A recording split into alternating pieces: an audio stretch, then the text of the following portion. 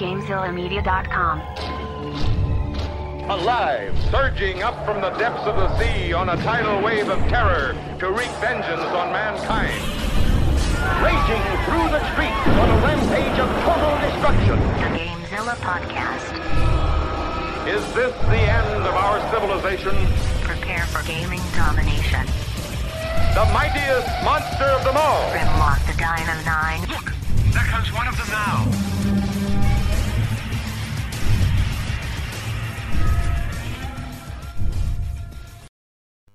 Welcome to the GameZilla Podcast, your last line of defense in major gaming news. I'm your host, Grimlock, and with me at Seattle PAX West 2019, Craig WK. Thanks for having me, Grim. Absolutely. This is episode 276 of the GameZilla Podcast, and it's a very special episode as we are not in the studio. We may sound a little bit different, may not be the perfect audio that you always get every week, but we are in our hotel room here in Seattle, Washington, for PAX West. We've been here for 3 days now, and we wanted to record a very special episode to kind of talk about some of the cool things we've been able to do. We've really gotten some hands-on time with some of the big games that a lot of people are probably wondering about, and we've had some really fun experiences while we've been here. So we're gonna get into that, but before we do, Craig's gonna tell us about our favorite people, our patrons. Yeah, so thanks again to all our patrons who support GameZilla Media.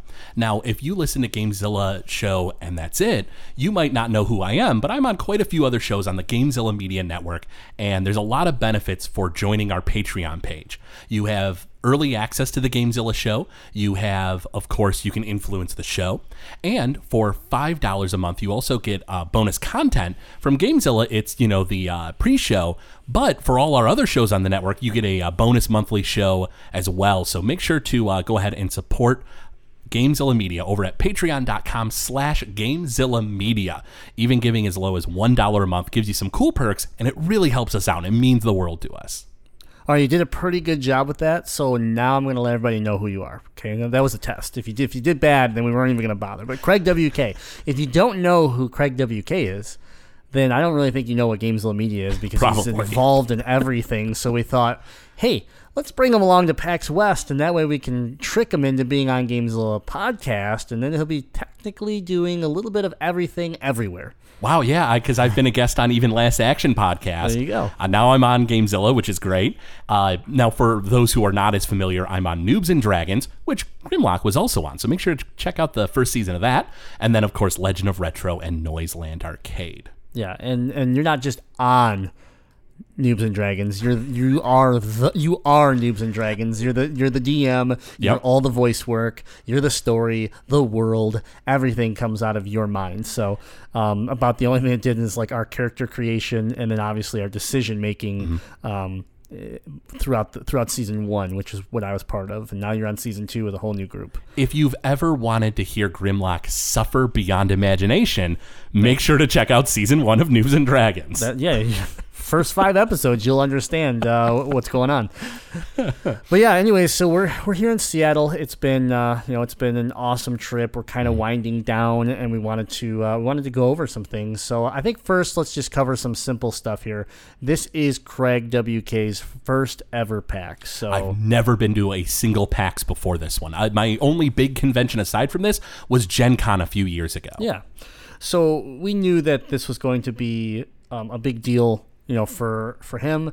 And PAX West is one of the biggest. Like, you got PAX East in Boston, and you have PAX West in Seattle, and they're both very large. So this was a cool one to have you be your first PAX, because I think the grand size scale of everything really is just, it can break a person almost. But why don't you just tell us, like, your first thoughts? Like, when we got here, the city of Seattle, I think, definitely grabbed you, because you were doing a lot of social media posting just about, like, the weather and the views and stuff like that. But how about, like, when you walked into the convention center for the first time and you started to realize, oh, this is a big deal?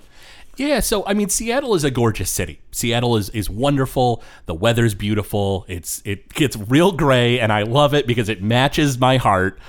But so we walk into the the convention center, and we're going up all these escalators, and honestly, the setup made it so that it was sort of easier to digest, because like we go up all these escalators and we turn the corner and we get into a big showroom, and Grimm's like, hey, how you feeling? And I'm like, man, this is pretty big. And in the back of my head, I'm thinking, okay, this is big, but it's not too big. And then we go into another chamber the same size as the last one, and I'm like, okay, this is pretty big. And then we like have we keep going through all these big giant rooms, and like there are other floors with all this other stuff. And so if I had known it was all that big all at once, I'd have no clue what to do. If Grimm was just like, where are we going first, Craig? I'd have been like, man, here, I would have no clue. But it was easy enough to digest because you couldn't tell how big it was, because a human mind can only perceive so much. Yeah, and so I mean, it's not like PAX East. PAX East is just this one hall that you just look, and it just goes forever, and it really starts to wear on you. I think being broken up a little bit, like you said, does help here, and I think that it kind of overtakes the city, and you start to see that every hotel has different things going on in different floors, and every bar turns into a sponsored bar for the weekend and stuff like that. So we got to do a lot of things, and obviously let's kind of start this out here, is that this is your first PAX. We came out here, but we didn't just come out here because we wanted to, right? And so we got invited by CS Mott Children's Hospital and JJ, the head tech over there, working with the kids and building this whole accessibility and just and this healing with video games and stuff like that. So we've been working with CS Mott, and we also donated the carts to the Ann Arbor Hospital and really built a relationship with them. So they're the ones that reached out to us and said, hey, would you like to come to Seattle with us? So, it was super nice of them to invite us, because we got to do some really cool things and see some awesome stuff. And so I'm glad we get to talk about this, because it's probably about the most exciting thing. All these new video games coming out, that's great. But, like what we got to see at Microsoft. Yeah, so that's what this is, that lead in, right? Is that we accepted the invitation, and as we accept the invitation, we learn more and more that Child's Play, the charity that is here at every PAX that I've interacted with in the past, I didn't realize the impact they have on so much. But they were the ones that kind of orchestrated all of this for us, for CS Mott, for other children's hospitals that traveled from all around the country to come here this weekend. And so what we are told like 2 days before we leave is that the Microsoft trip is going down. And I was like, I don't know what that means. Like, well, do you want to go to Microsoft? And I'm sitting, and it like clicks in my head. I go, wait a minute. The world headquarters of Microsoft is in Washington. It's in, it's not in Seattle. It's in, wow, my mind just went blank. Redmond, yeah, right? Redmond, thank you. And so I'm like, yeah, absolutely. Why are we going to Microsoft, And, they let us know. They're like, well, Xbox is there, and their accessibility lab is there. And so they were doing a tech tour. Absolutely, 100%. We would love to attend. So they're like, great. It's on Thursday at 1:30 p.m. And I'm thinking in my head about when we're flying out and when we're landing, and I know I've been here before, like you, so I know the travel system through the link rail, and how long it's going to take to get to Seattle, and then we got to get it to our hotel, and then we got to find these people from Children's Hospital so that we can jump in a car with them and then drive a 30-minute drive. Because again, it's not in Seattle, and so I'm like, oh man, this is going to be a challenge. And sure enough, we get to the airport at like, God, what was it, 4 a.m. Oh yeah, 4 a.m. Thursday. It was I think it was like 3:30, 4 a.m. something brutal. like that. Yeah. And so we get there. We fly out at 6, and we get to our layover in Vegas, and we only spend an hour there. Get on our plane, get to Seattle. We drop in around 11:30. Yeah, we actually we were supposed to be quite a bit earlier, and then I think they were off on their time. We were like maybe 5 minutes early than what we were supposed to be, and they're like, well, we're here in Seattle early. And it's like, all right, let's roll. And we like grabbed our stuff and just bolted. Yeah. So we bolt, and we got to get to the Link Light Rail. Yep. We get there, 45-minute trip on that to get into the city. long story short, we get to our hotel, which thankfully the Andrew from CS Mott was nice enough to meet us there. Oh, that was awesome, because if we had to go run somewhere else, I don't know if we would have made it. So we get there. He's already in the lobby for us. We go check our bags because our room's not ready, and we literally just hop in an Uber with him and take off. Head to Microsoft. We get to Microsoft, and the campus is unreal. It's like it was gorgeous, immaculate, beautiful. So I'm a soccer player, so of course we're walking into the campus area, and right in the center of campus is just a soccer field for employees to play soccer on break. I'm like, this is cool. We get inside, they get us all situated and get us our badges and everything, and I still don't really know what we're getting into. I know the controller is the big focus point, right? The Xbox adaptive controller is the big focus point around this. So I'm like, okay, well, and they keep mentioning Bryce, and so we get Bryce comes out and meets us. Bryce is working for Xbox, and do you have his full name at hand or no? No, I don't have his full name on hand. I was introduced to him as Bryce, and I immediately felt like we were close enough that I did not need to call him by his last name because he was the nicest guy. Oh man, he's super super kind. So Bryce comes out, introduces himself, brings us into the office, and we get to go to the cafeteria or to the little cafe area first, pick out some drinks, get comfortable, and that's when they lead us down the hallway of this beautiful green with Xbox and Studio B, and we're I'm being the IT nerd that I am. I'm pointing to the ceiling, and Craig's like, "What?" I'm like, "Look at," and he's like, "Yeah, there's a bunch of wires," and I'm, "Oh, hey, look at that! My computer's mad at me." We're just going to, we're going to ignore that. Sorry, guys. If you didn't remember, we're recording from a hotel room, and I'm not on my normal equipment, so I apologize. But anyways, the cool thing is that the reason why I'm mentioning the wiring and stuff like that is because I work in IT, and they had these just cages that were lined going down this where we're heading, right? It's just hundreds of Cat 6 cable, perfectly ran. I mean, the cleanest runs you've ever seen, if you know what I'm talking about when it comes to running Ethernet cords and stuff like that. High-speed data transfer cords, okay? It's all wires to me. Yeah, and I'm just looking at it, and I'm like, I just want to work here because they do things right. Like, that was basically my thought. I was like, this is the cleanest thing I've ever seen. I work in server rooms every day, and I've seen plenty of data centers and just, people making things work however they can. So anyways, side rant. We get to these double doors. Scans his badge, opens the door, and it's like, so again, we're in like plain whites, and then it would transition into green with Xbox information on it, but it felt like lab, right? It felt like very like, should I have a lab coat on? Yeah, like the white button-up coat. Do you need to do I need to go through like a cleaning room? Get a hazmat suit on. Hazmat, right.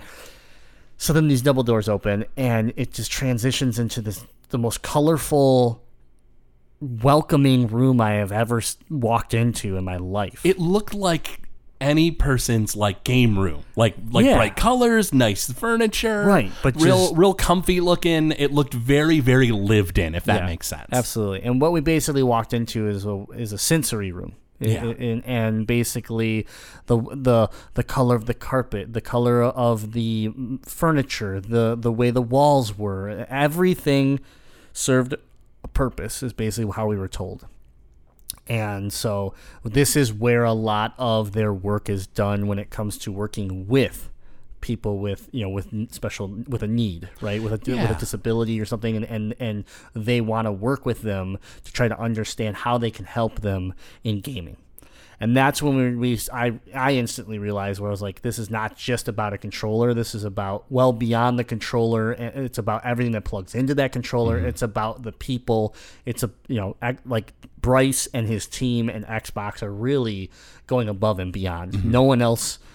I don't want to say no one else, but like out of a company like Xbox or PlayStation or Nintendo, no one else is doing what Xbox is doing. Not that they've revealed to the public, at least. So, there's plenty of groups out there that are making great devices that work along with this adaptive controller and things like that. But, this is all about accessibility and focusing on, and this was cool. We learned the challenges. We learned all these things that we spent about an hour and a half there. Yeah, I think hour and a half, 2 hours. Yeah, I think it was around an hour and a half, give or take. And so we learned a lot about like what the challenges are for Xbox, what the challenges are for these users, what the for these gamers, what the challenges are for these members at the hospital. What was the name of the program they were using that allowed simultaneous play between controllers?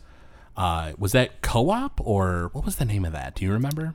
Because that was a really big thing that Bryce was saying, is that, for somebody who has a hard time with games, even for just parents and kids, they're able to play the game together, because one kid will control like shooting and jumping, the kind of exciting stuff, and the parent who's playing with them or older sibling or whatever the case may be, is able to go ahead and control the movement, some of the more awkward to control stuff, aiming, things like that. I thought that was really cool that, even something as simple as that simultaneous play is a really great way to play with somebody who has a hard time playing games. Somebody who maybe, has a hard time grasping the controller and can only get a few buttons. You were close. It's Copilot. Copilot, thank you. Yeah, Copilot was really cool to see. And I mean, the big thing that, I took away from it was, it sounds weird, but when you look at your two hands, we've had it too good for too long. Controllers are designed for people with two fully functioning hands that have the strength to lift the controller. Yeah. And so what happens when you get kids, whether they be sick, or whether they, have some kind of, issue where they're unable to use them. Happen. Yeah, exactly. Whether it's temporary or whether it's permanent, those kids, those people, those adults, whoever, they're not able to use a controller like we would. Right. And I think that was the most, that's where my attention really like focused in, was when, Bryce sat down and he held up an Xbox controller, just a standard Xbox One controller. And he said, we had to learn that this was the problem. Yeah. And he was holding the controller, and I was like, and he starts to talk about, he's like, we have all learned that to play a game, it's with this device, and not everybody can use this device. Yeah. And we know, obviously, the adaptive controller we have heard about, and we've seen the commercials, the Super Bowl ads. Oh, yeah, the Super Bowl ad like and stuff. Really, really, really moving. And we've seen other smaller companies like Evil Controllers or Scuff or Cinch doing some cool, accessible adaptations of their devices. But, it's crazy to hear Xbox sit back and talk about how their controller is the problem, and then how they had to sit there and work and convince executives and stuff like that to a business person. It's probably a hard sell, and it shouldn't be. You think empathetically, and you think, why is this a hard sell? Well, it's hard to sit there and say, hey, this is our controller that we've had for 3 generations, and this is the problem, but not for the 95 percentile. Right, which is what your higher up is caring about. They want to make a product that hits the major market, that hits that covers the sweet spot of your market. Yeah. And the other 5%, unfortunately, this is what we're working with, right? We're trying to say, hey, we need to include everyone. We need to make sure that we can offer a solution to everyone. Yeah, absolutely. And so that was really cool. And hearing some of the stories, and we won't get into full detail on this, because we have talked to Bryce, and we are working with Xbox PR to see if we can get an interview.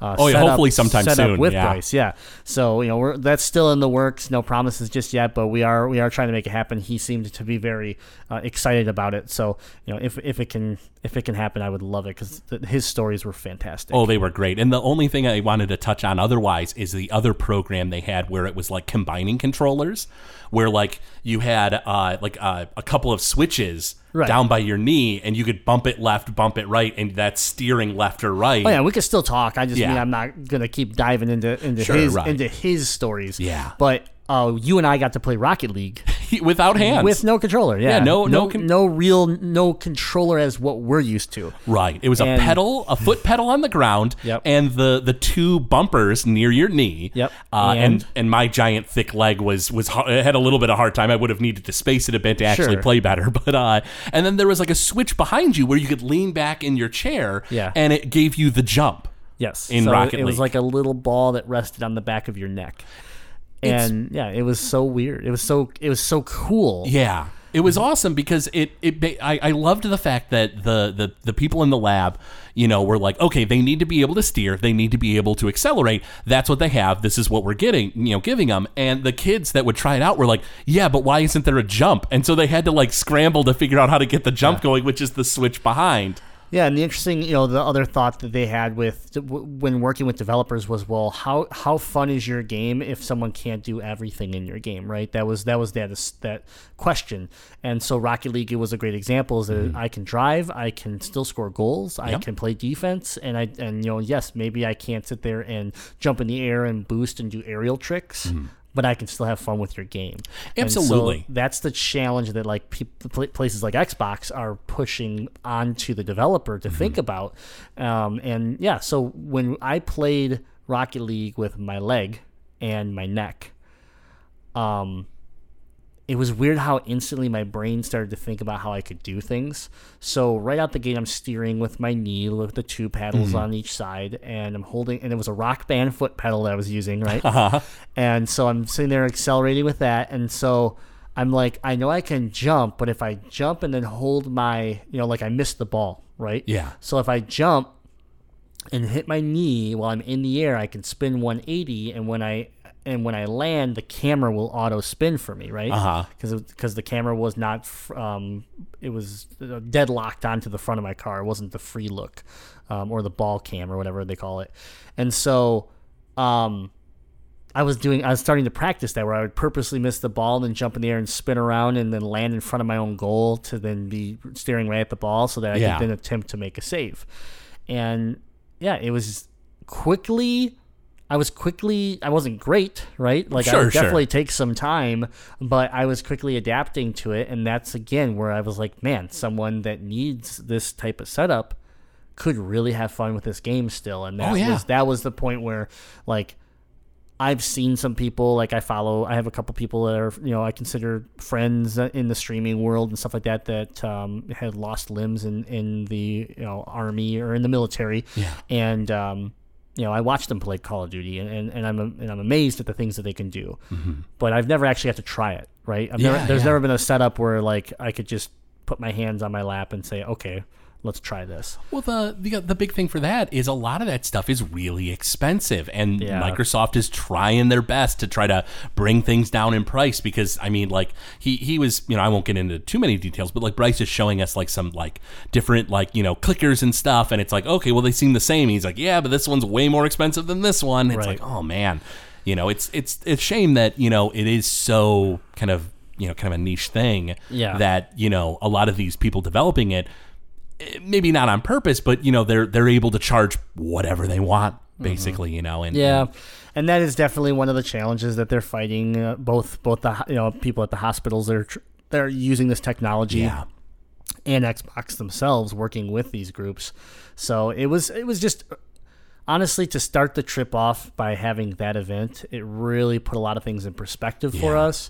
It made me feel proud to be able to be supporting the way that we're supporting. Yeah, absolutely. And I'm super thankful. I want to thank Bryce and Microsoft and the Xbox Accessibility Tech Lab for even opening their doors to us. It was awesome.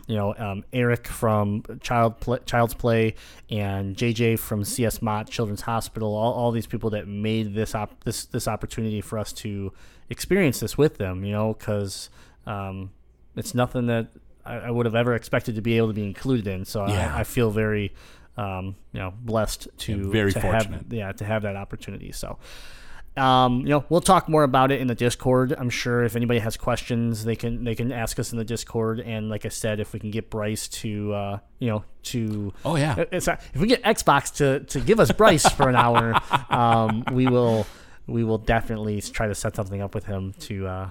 Again, just to get the word out and make people realize like what an amazing job all of these people are trying to do right now. Yeah, it's incredibly heartening to know that we are moving into a direction in the future where that accessibility is going to be there, and it might not be perfect, it might not be 100%, right? But it is going to be a lot better than nothing. Essentially, Absolutely. it's very awesome.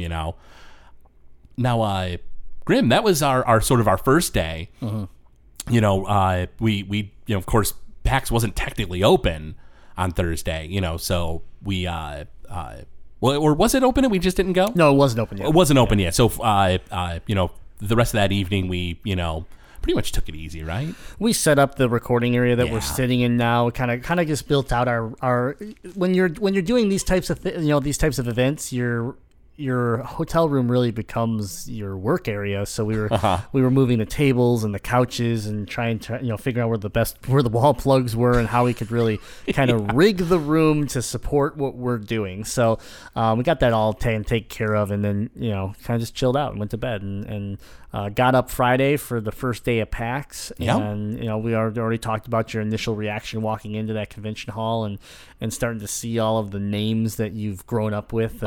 Seeing the giant signs hanging from the ceiling of Nintendo and Capcom and PlayStation and all these just giants just sitting next to each other. Oh yeah, juggernauts of the industry, essentially. Right.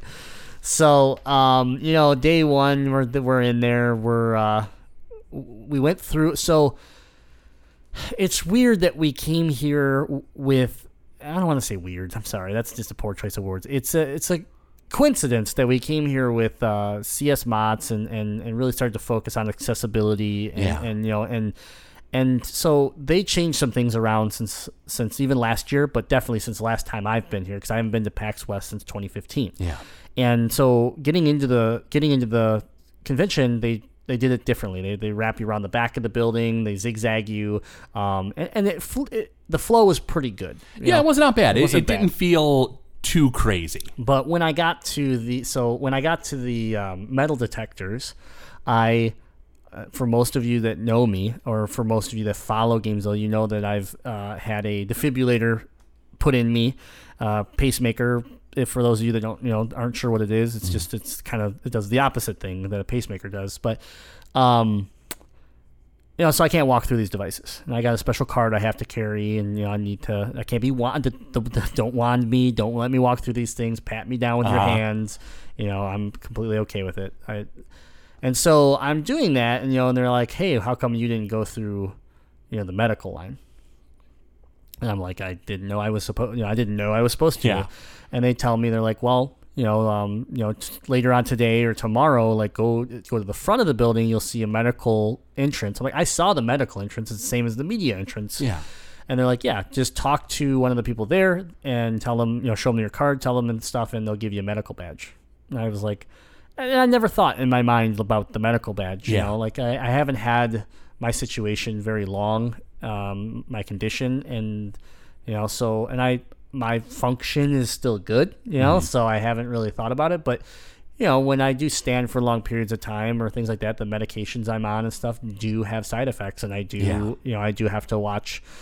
I have to be careful with things. So I was like, okay, you know what? I'm gonna do that. And we went and talked to him, and sure enough, it was like, oh, absolutely. Here, here's this. And they asked, if Craig was with me, and I was like, because he's not. A lot of people, having to have someone to assist them, and and if something was to happen to me, Craig would be the one I would believe would be taking action. So I take action for you, buddy. Don't you worry. Yeah, I feel real secure now. But anyways, so it's the first time. It was weird though. I felt weird about it, but I also appreciated that a lot of people like recognized it and were trying to take care of me. Yeah. And so this has never happened at another event. I've been to plenty of PAX, but I've never, and I've shown my card and I've told them I can't do this. And I've been to, LCA and other events that had metal detectors I had to get around, right? Mm-hmm. And I've never really been treated badly. Well, I've been treated where someone didn't know what they were doing, and it scared me because they were still walking up with wands and stuff, and I was backing off like, no.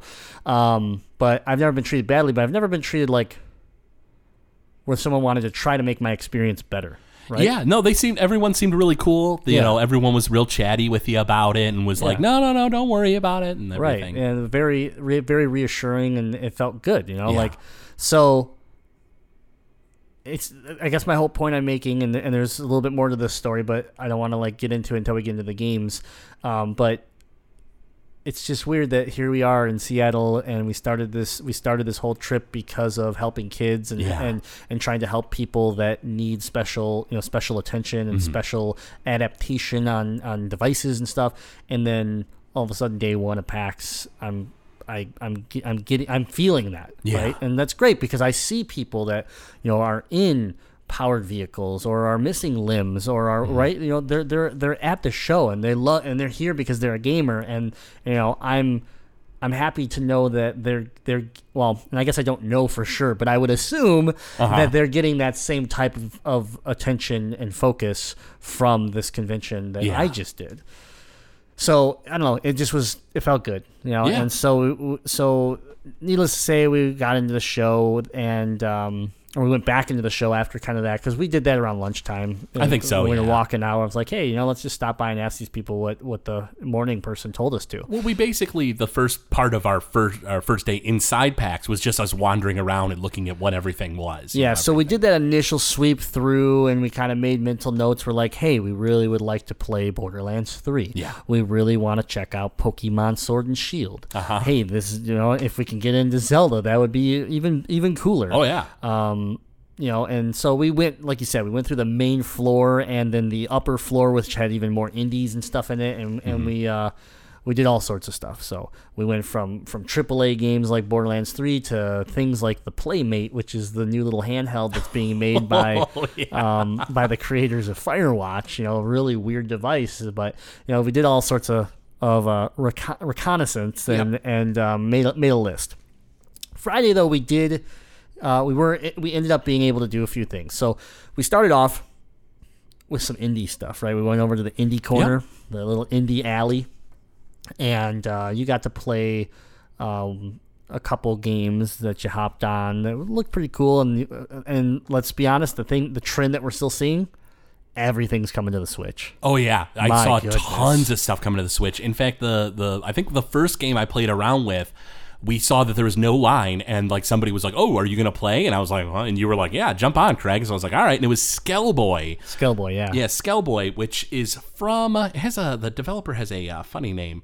I have it written down here. Skellboy is from Umaiki Games. You gave it you attempted it, but yeah. I think you're pretty damn close. Yeah. So Skellboy is this weird like adventure game where when you kill zombies and monsters and skeletons and stuff, you can get pieces of them that you put on yourself. Yeah. Really, really weird. So like at one point I had like a zombie chest and like a skull, for a head. And like when you went to a door, it was like, no, you're a monster. No, only humans allowed. And so, I went wandering around and it was very interesting. And I love the retro aesthetics, of course. Yeah. The only issue I had with the game is it felt very slow. There's no run button, at least not designed yet. And so it was just sort of me softly trotting around. But it was someone else's demo that I picked up. So, it was kind of frustrating because there weren't that many enemies. So it's not like I can blame them for that. But I will say I went backwards instead of forward and fell into like a pit. And I couldn't figure out how to get out of it. And I think that I soft locked the game. So I don't know. I'm sure that after, demos and stuff, they'll clear that up, of course. But, it was the only beef I had with the game is that it was slow. But aside from that, it was kind of fun. It's definitely a game that's on my radar now. Yeah, it was. It looked really cool. I like the art style. Reminded me of like Paper Mario. As far as the way it flipped and stuff like very, that. Very, like flat rendered sprites and stuff. But still trying to live in somewhat of a 3D world. So it was cool. And I walked around. I got to see some of the groups that I'm familiar with. Super Meat Boy was there, and we got to see Mega Cat Studios, and and a lot of some of the Michigan developers and stuff like that. Bite the Bullet was their game that they're showcasing right now, which looked cool. But the game that I was so excited that it was there. It was your pinball hack and slash, right? My pinball hack and slash. So Creature in the Well is what it's called, and it just recently got some focus from the Nindies or the Indies. Nintendo Indie World or whatever their last event was, but it's been around in the Nintendo scene for a little bit.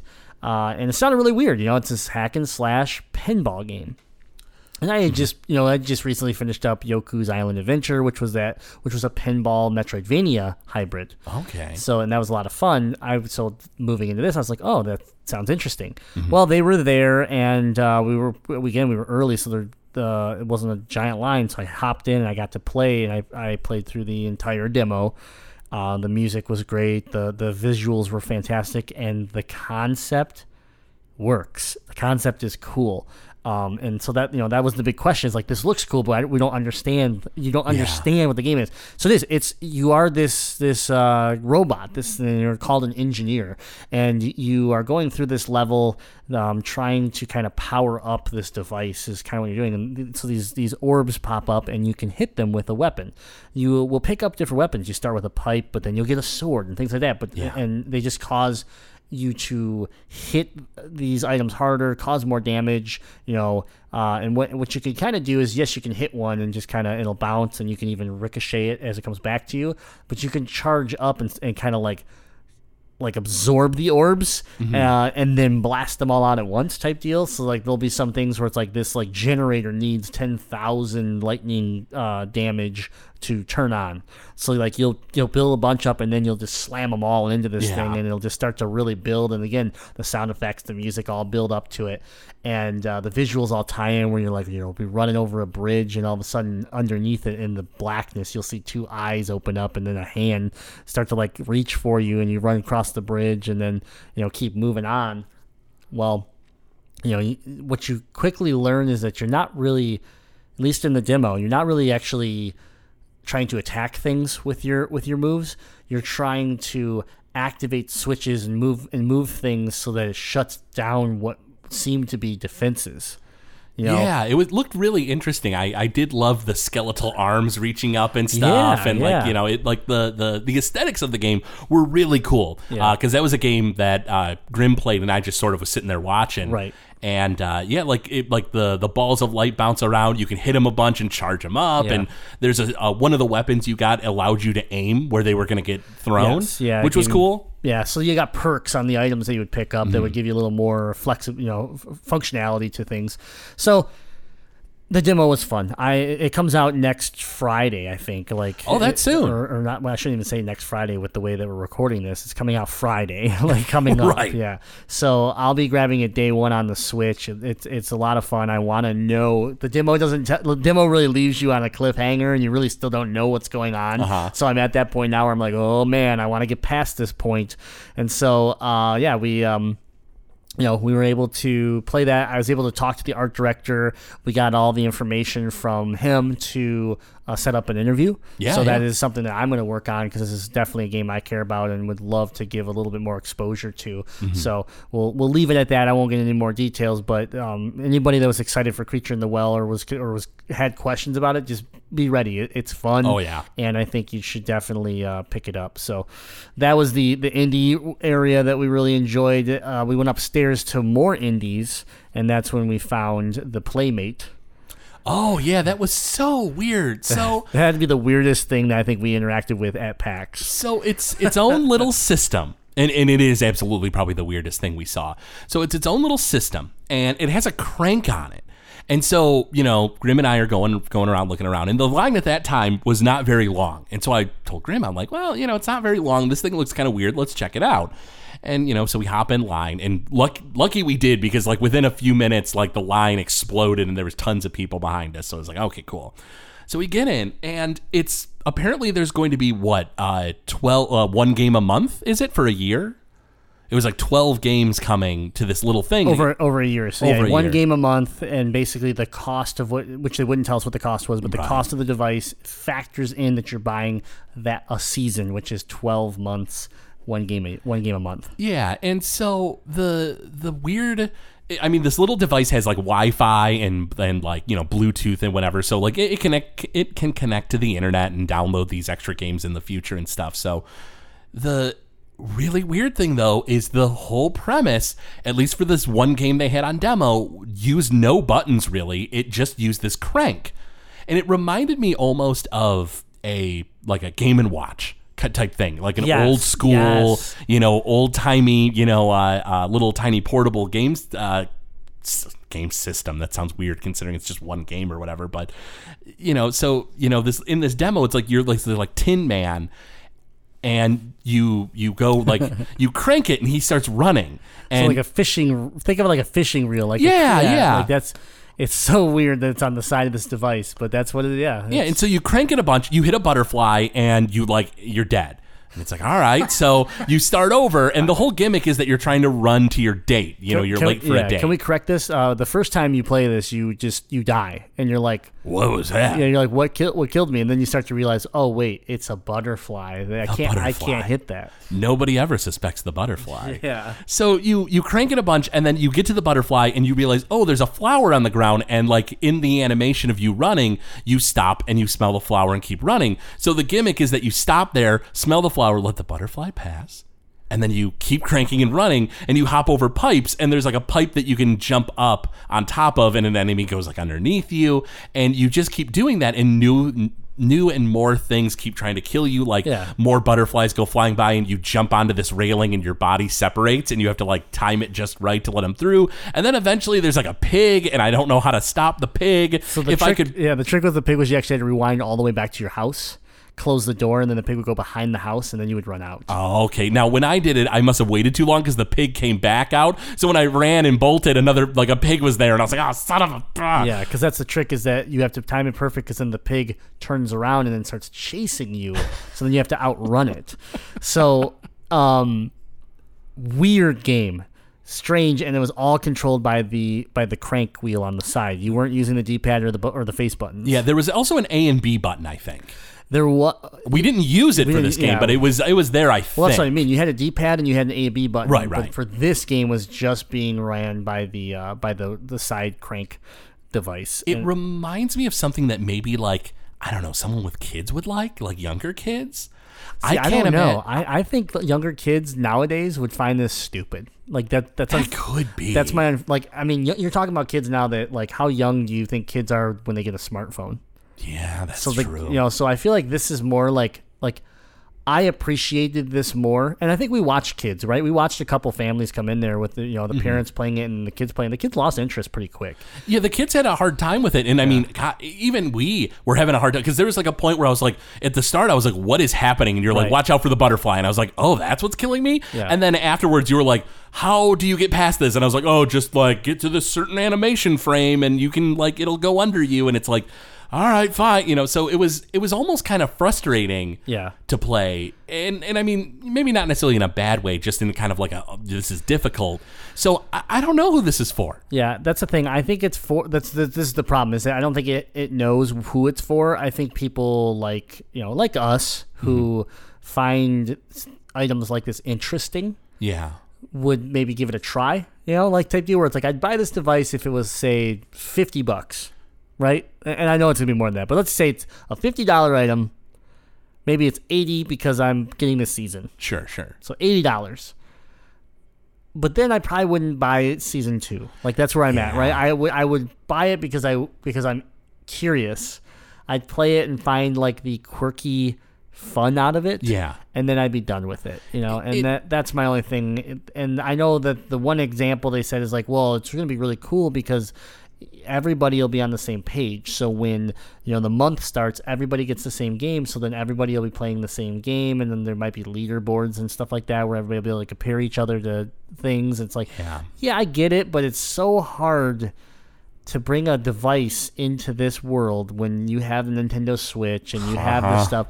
And let's just say it's 100. The thing has Bluetooth, it has Wi-Fi, it has a season pass, it has like I can't imagine this thing's not going to be $100. I can't believe it'll be less than $100. I would hope it's as cheap as possible to get it into as many hands as possible. And I don't know that they would make enough money to justify it, but I feel like that's the only way it's going to be a decent sell. And I guess when you think of the screen being really low tech and stuff like that, is that maybe it could be under $100? Yeah, like, it is needs very to be under $100 to even stand a chance to like sell at all. Yeah, and so because if it's $100, that's a third. With the Switch Lite coming out here this month, that is half of a Switch Lite. So that's the thing. I don't know how it'll do, but I did appreciate getting hands on with it. It is a really weird thing, so it was very gimmicky, but not necessarily in a bad way. It wasn't. Yeah, it wasn't necessarily bad. Yeah, it was very interesting. I'll be excited to see what they do with it in the future. Now, aside from that, the other line we went into was for Borderlands 3, right?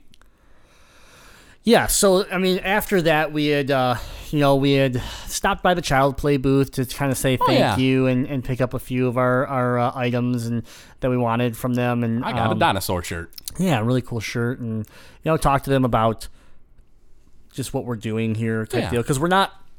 A lot of them were like, well, we know that you came with CS Mott, but you're not an employee of CS Mott Hospital. And, so explaining to them that we started with Gamers Outreach by raising money to then donate gaming carts to CS Mott Children's Hospital in Ann Arbor. And then because of that, we learned about Mott Arcade, and we started doing the monthly arcades. Yeah. And because of that, we built a relationship with JJ and Connor and Andrew and the group that's there, and, really got to know the guys. And so we're here to support them. Yeah. And we're here, obviously, to do our own thing, too. Mm-hmm. And so that was cool. We got to meet more people at Child's Play beyond just Eric. Yeah, everyone was real nice. Yeah. I loved everyone we've got to meet, because we met some of them at the Microsoft thing the day before, but didn't get a chance to chat with them very long. Exactly. Which was a shame, because, everyone was super cool, you know? So, we move on, and we're going back downstairs, and I just really wanted to play Borderlands 3. Yeah, pretty much on that day, we hadn't fully committed to anything. And in my head, I was thinking, like, man, I wonder if we should jump in line for, like, Pokemon. I'm kind of excited for that. Yeah. And you just sort of stopped, and you're like, let's go to the Borderlands line. And I was like, all right, man, we can do that first. I'm like, let's just do it. And so I knew the Borderlands line was wrapping around the entire exhibit, which was quite large for Borderlands. And I get to the back side, and I kind of I think that this is the end of the line. Yeah. And so I kind of step up, and a PAX enforcer, what they call volunteers there, steps up and is like, "Oh, this is the medical line," and I was like, "What a coincidence!" Well, I was kind of confused. I was like, "What is up?" First, I didn't even think about the fact that we had our medical badges. I was like, "What is a medical line?" Because I've been to plenty of PAXs, and I've never seen a medical line, right? So this is that next part of the story that I wanted to talk about without spoiling future story. So I'm like, oh, and we flash our medical badge. He goes, oh, okay, perfect. This is where you belong. And I'm like, so I'm confused. What is this? And he's like, well, you have 8 people here, and then you're in to play. And I'm like, I'm like, what? This is awesome. Like, wow, because the biggest struggle for me right now is that when I stand so long is that my legs swell up, and it's not, and everyone, again, I have a heart condition, right? We don't have to get into detail, but the meds I'm on they're great and they're bad. So sure. So I have some swelling issues I have to be careful about, and standing for long periods of time is not a great thing for me. So I was like, wow, this is really cool. I'm like, and so I turn right to the guy. I'm like, is everybody doing this? And he's like, I don't know. I just know that Gearbox is. And I was like, well, hell yeah, Gearbox is awesome, So we're in to play Borderlands 3 in about not even 10 minutes. Yeah, it was around 10, maybe a little less. They roll us in there. We get on Borderlands 3. We start the demo. I pick Beastmaster because I'm really fascinated about this class, and I think you did as well. I did, yep. And so all of a sudden the lady's walking by and putting goodie bags right next to us as we're getting ready to play. Like they really had a system in place, and I really appreciated it. We play the demo. Okay, so let's just stop here. Let's get into Borderlands 3, our thoughts. I shared this in the Discord already, so a lot of people that are part of the Discord already know. Get ready, guys. Borderlands 3 demo was awesome. It was a lot of fun. Now, full disclosure, I played a little bit of Borderlands 1, and I wasn't super into it. I thought it was fun, but it was like a game where I was like, well, I like it, but I don't know that I want to spend the money. I have other games to play. So my big question to you, though, is that Borderlands 1 you played solo? Well, no, I played with a buddy. It was two of us. Okay, so you did get some co-op. Yeah, the co-op was fun. I feel like Borderlands shines with with friends or with multiplayer. Yeah. It's solo. It's still a great game. Like, I'm not saying you can't enjoy it, but again, I think Borderlands truly shines when you are running with others. And so, we're playing the demo, and I'm instantly just in awe of the beauty of the game. Game looked great. And so then I'm playing the Beastmaster, and I have my own, creature, mutant dog thing. Yeah, Skag, I believe. I believe it's a cybernetically enhanced Skag, as they call it. I'm not gonna lie. When the voice would talk and be like, I need to kill something, I thought it was the dog talking, and I was like, dude, this is messed up. Why is this dog talking to me? So yeah, you already have, and as you level up and stuff, you're going to be able to enhance that, which we didn't get to necessarily. Now I did open up the skill menu and take a look around because I thought, well, I might as well. I'm not as invested in this, and so for the Beastmaster, you have a path that raises your beast stats. Yeah. There's other things that raise your stats, but I love the fact that it's like, oh, do you just want your mutant dog to be the scariest thing around? You can raise its health, you can raise its attack, you can do all this stuff. So it was very cool, all the skill tree stuff. And I love skill trees in these types of games because it gives you so much customization. Yeah. And there was a lot. I was pretty impressed with that. Yeah. So we had a really good time. We got to the final boss. The final boss was brutal. Oh, I could not beat him to save my life. I got him down to literally 10 health, and he knocked me down, and there wasn't a minion around to get my second wind, and I had to reset, which is power bar filled up.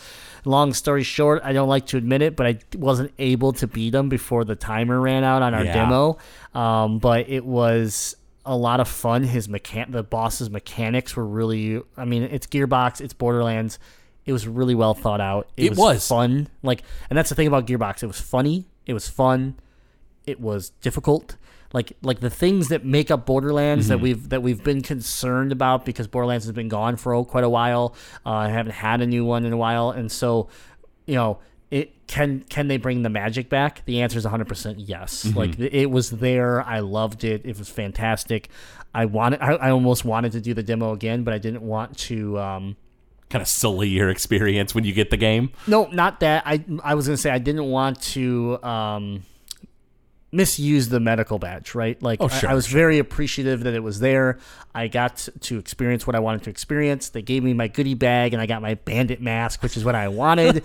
And I got to enter in to win an Xbox One X that was all painted up like Borderlands 3. I don't think I won it, but I got to do all of that and walk out pretty painlessly. And I was like, that was amazing. That was an awesome experience. Yeah. Not even if the game, overall, I just felt so good because I was, the way they treated us again and all this stuff. It all around was a great experience. Yeah. So, and that's when I started to notice that the medical badge gets me into the show in less of a painful way, but also other people are trying to build around it. Again, accessibility, right? We're watching people on crutches or because they've hurt themselves, or we're watching people in wheelchairs, and things like that are able to get in this line and be able to enjoy something without having to suffer. There's plenty of people that could not physically wait in a normal line like that. So, we decided at that point, we're like, okay, let's plan out the things we want to do, because, I was going to avoid probably Nintendo completely because of the lines looked insane. Oh, they were Nintendo crazy. was 3+ hours, and I was like, I can't do it, man. I don't have a portable chair. I didn't think ahead and bring a portable chair or something like that would have at least helped a little bit. I'm like, I can't stand for 3 hours for a 30-minute demo of something. Yeah. There's no way. And so we noticed that Nintendo had these things called warp passes, warp pipes. Warp pipes. Yeah, play off of Mario. And so we walk up to the Pokemon area, and we're like, hey, what is this warp pipe about? And we were over at Gearbox, and they had a medical line. Is warp pipe your medical line? And they're like, no, warp pipe is it's a specialty line, and I don't know what. I don't know what else it's for, but they said, but because you have a medical card, you can go talk to them, and what they'll do is they'll give you a sheet of paper with a time on it, and then you come back at that time, and we'll put you right in line where the warp pipe is. Now, the warp pipe was basically at the like there's 80% of the line behind the warp pipe. So you were literally going from like a 3-hour wait to maybe like an hour at most, but probably less than an hour. Yeah. And so I was like, okay. So we went and talked to them. They give us a sheet, tell us come back, it's 10 o'clock, come back at noon, a couple hours later.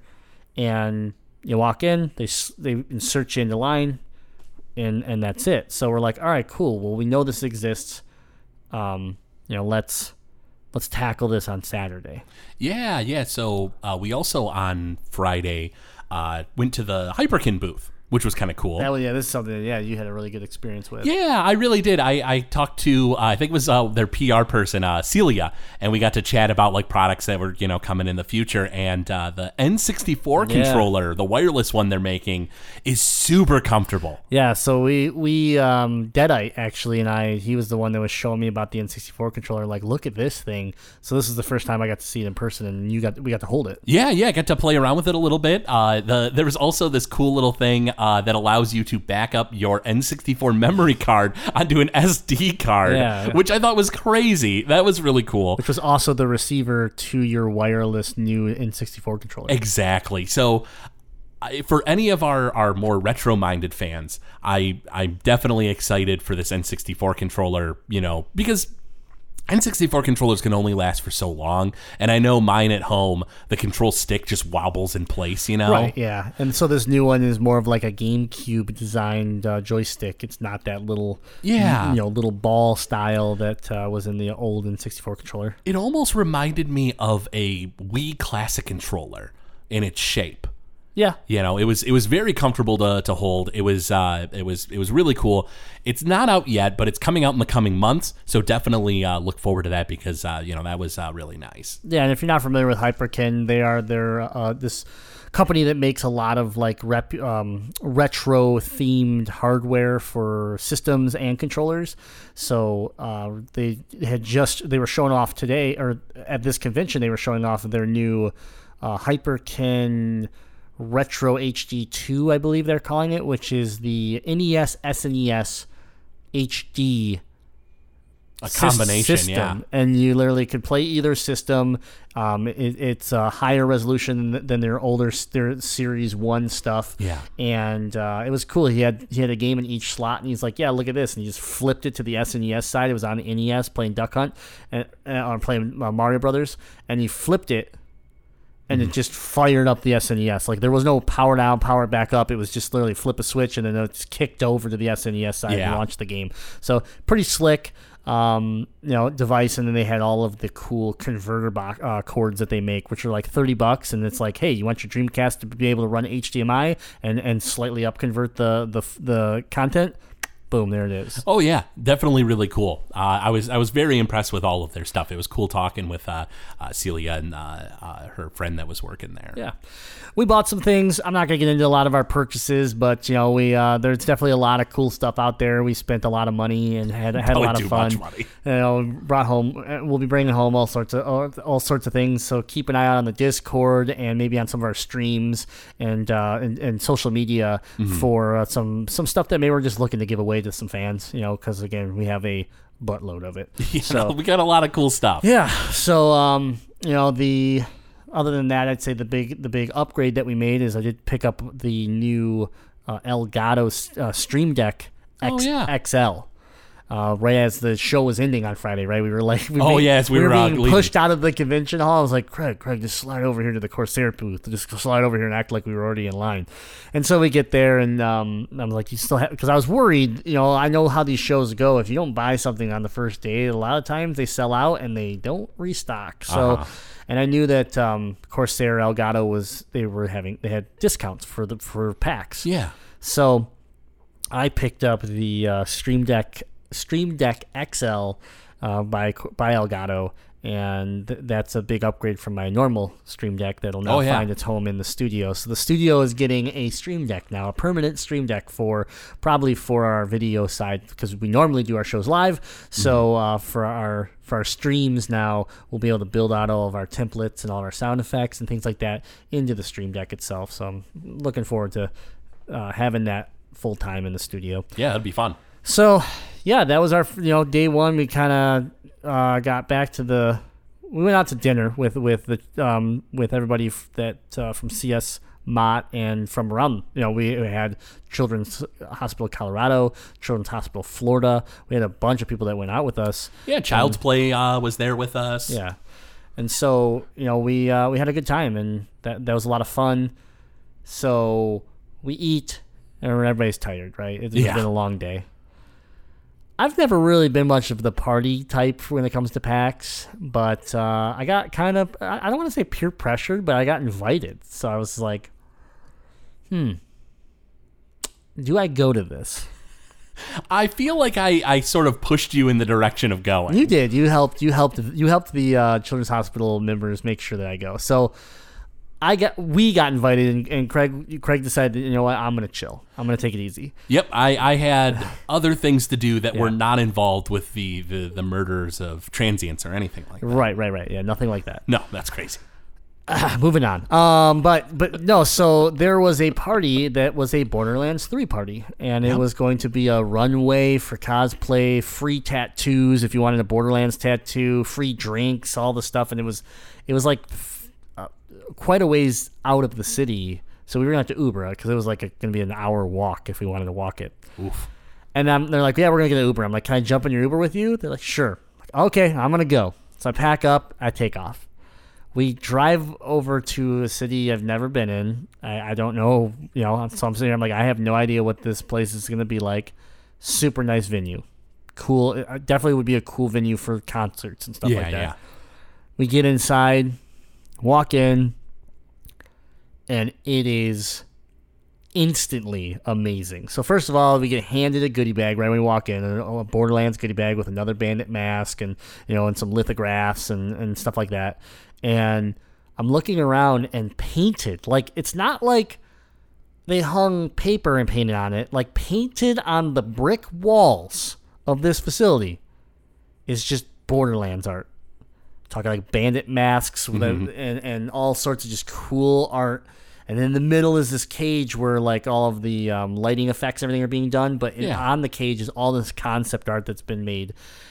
And, you get over to the bar, they got themed drinks. So I'm getting the Comrade drink or the Commando drink and all these things. And so I grab a drink, and we're just enjoying it. A couple of guys wander off to do their thing. And, there's one of the guys from Nerdist are hosting the show. Which turned out to be one of JJ's, like, heroes. Oh, so, that's cool. That was pretty cool. And then the cosplay runway was cool. It ended, and then they brought out DJs, and the DJs are doing like video game themed, just electronic beats, and they're blasting rose petals into the sky, where it's just literally covering the entire dance floor. Rose petals, if you're not, why? Because it's all themed around Borderlands 3. If you look, there's a lot of flower-oriented stuff that's connected to the artwork of Borderlands 3. So there's like a loft area to the left, right? And we're gonna go over here and see if we can maybe like find a seat and just chill. Sure, okay. We walk up there and kind of get up, and we're walking by, and right when you come out into that area, there's like a taped off area, like a VIP area. And I walk by like it's nothing, and then like something catches my eye, and I turn, and it's this like just sparkled out 3 on the back of a black jacket. And I'm like, there's only one man in this entire world that has a jacket like that. I knew that jacket because I saw it on stage at E3. That was Randy Pitchford. And I grab everybody that's in front of me, and I'm like, whoa, guys, look. And I point to him like, that's Randy Pitchford. I'm like losing my shit. They're all looking at me like, who the fuck is Randy Pitchford?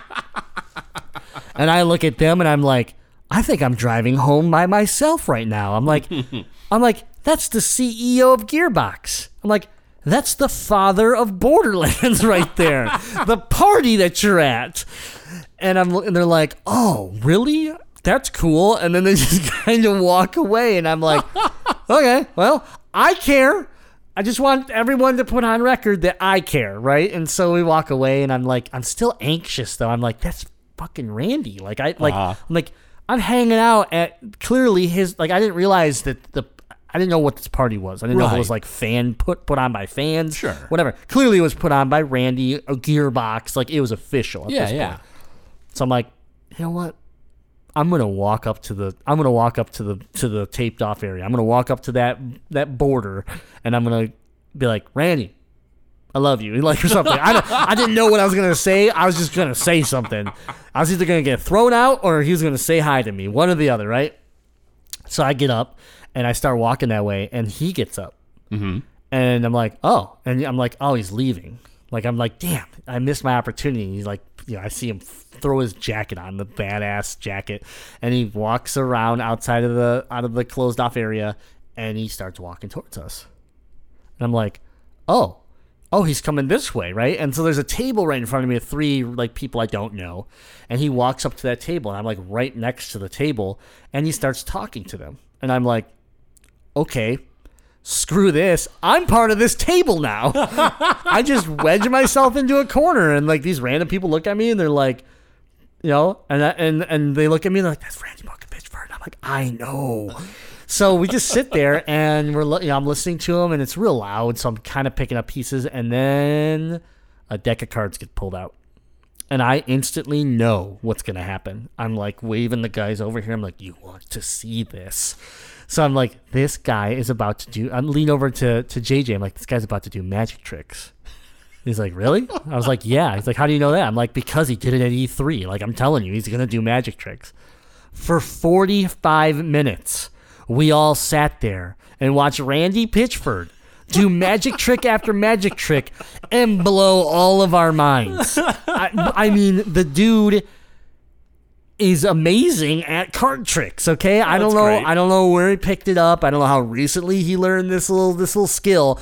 But I mean, this dude was pulling off amazing card tricks. My favorite one, without going through all of them, my favorite one was right near the end. He goes, okay, he just had a deck of cards. The back side of the card was your standard, royal deck, Sure. And they were all red. The back side, right? Just a red design.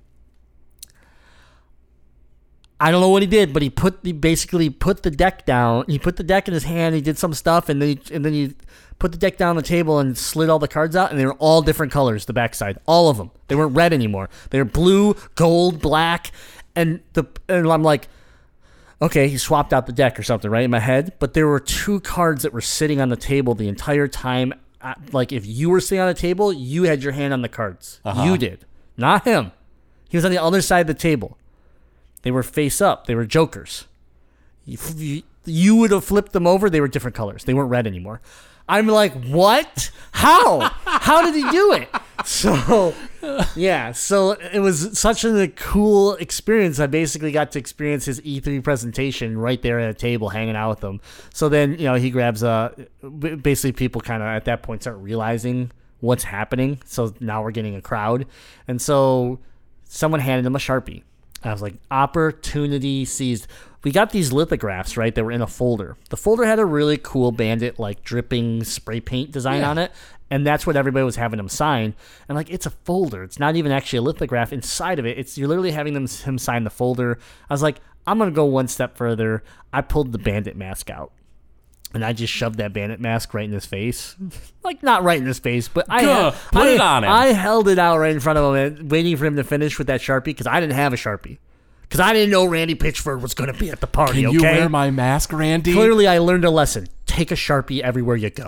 Got it. But anyways, I wanted him to sign that before he handed that Sharpie back to whoever was smart enough to bring a goddamn Sharpie.